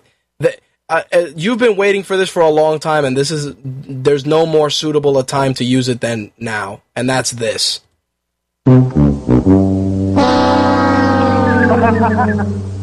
That's how that shit's gonna go, dude. Come on. You had high school kids killing each other. And you really are gonna... How are you gonna make that work on the CW of all networks? Maybe Showtime, maybe HBO, but on the CW, come on. On the CW, on the Coward Network. It's not even that. It's like you have situations where you have kids coming to school shooting each other, kids thinking they're fucking vampires biting each other, all kinds of crazy shit. And you're gonna put a show like that on TV? Yeah, pretty much, dude. But I had to share that because that was the what the fuck TV news for this week, and I knew you would agree that it's just a recipe for failure. Yeah, whoever thought it was a good idea to even try to put that on TV needs to publicly get their ass whipped. It's terrible, dude. It's a terrible idea from theory all the way to execution. Hopefully it doesn't get past the prelims. We shall see. Anything else you want to add, my friend? Nah, I'm good, man. All right, cool. Thanks, homie. I'll talk to you later. All right, peace. Peace. You can follow Slick on Twitter at MTR Slick. Altogether, one word. MTR SLICK. All right, ladies and gents, that's going to wrap up My Take Radio for this week. It's our 148th episode for Thursday, January 26th, 2012. If you have any questions, concerns, or would like to be a guest on a future episode of My Take Radio, you can email me at mtrhost@mytakeradio.com. If you want to leave some feedback, you can call our feedback line 347-815-0687. That's 347-815-0MTR. As always, if you do not want your voicemail played on air, make sure to specify that at the start of your message. If you want to follow us on social media, you can look for us on Twitter, twitter.com/MyTakeRadio.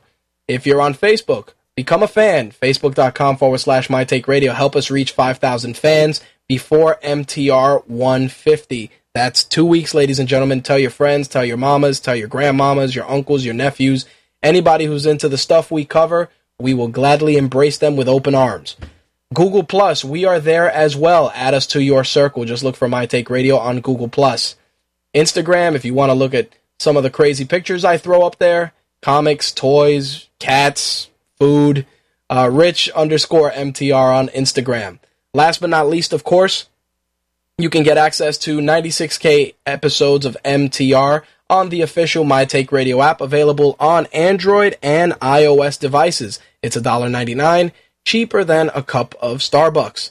Last but not least, you can also listen to My Take Radio via Blog Talk Radio, the Zune Marketplace, Blueberry, BlackBerry Podcasts, Miro, TuneIn Radio, and of course, Stitcher. Just remember, if you are getting the shows via iTunes, we really would appreciate a review. It would help us get into the top 100 rankings, and that's something that we would like to do before the year is out. Again, if you're getting the show via iTunes, please take a couple of seconds and review the show. Leave a comment. We would greatly appreciate it. All right, guys, I'm out of here. Thank you to Ben, Blade, Quark, and Slick for their contributions this week. I'm going to edit the show. Hopefully the audio for Blade, Quark, and Ben was clear on my end, because I heard a lot of noise and garbling, but we shall see what happens nonetheless. Thank you guys for tuning in. I will catch you next week for My Take Radio 149. Peace. I'm rich, biatch! That's all, folks. I think we're going to go out with Expander from Streets of Rage 2. You can find that at ocremix.org. The letter O, the letter C, remix.org.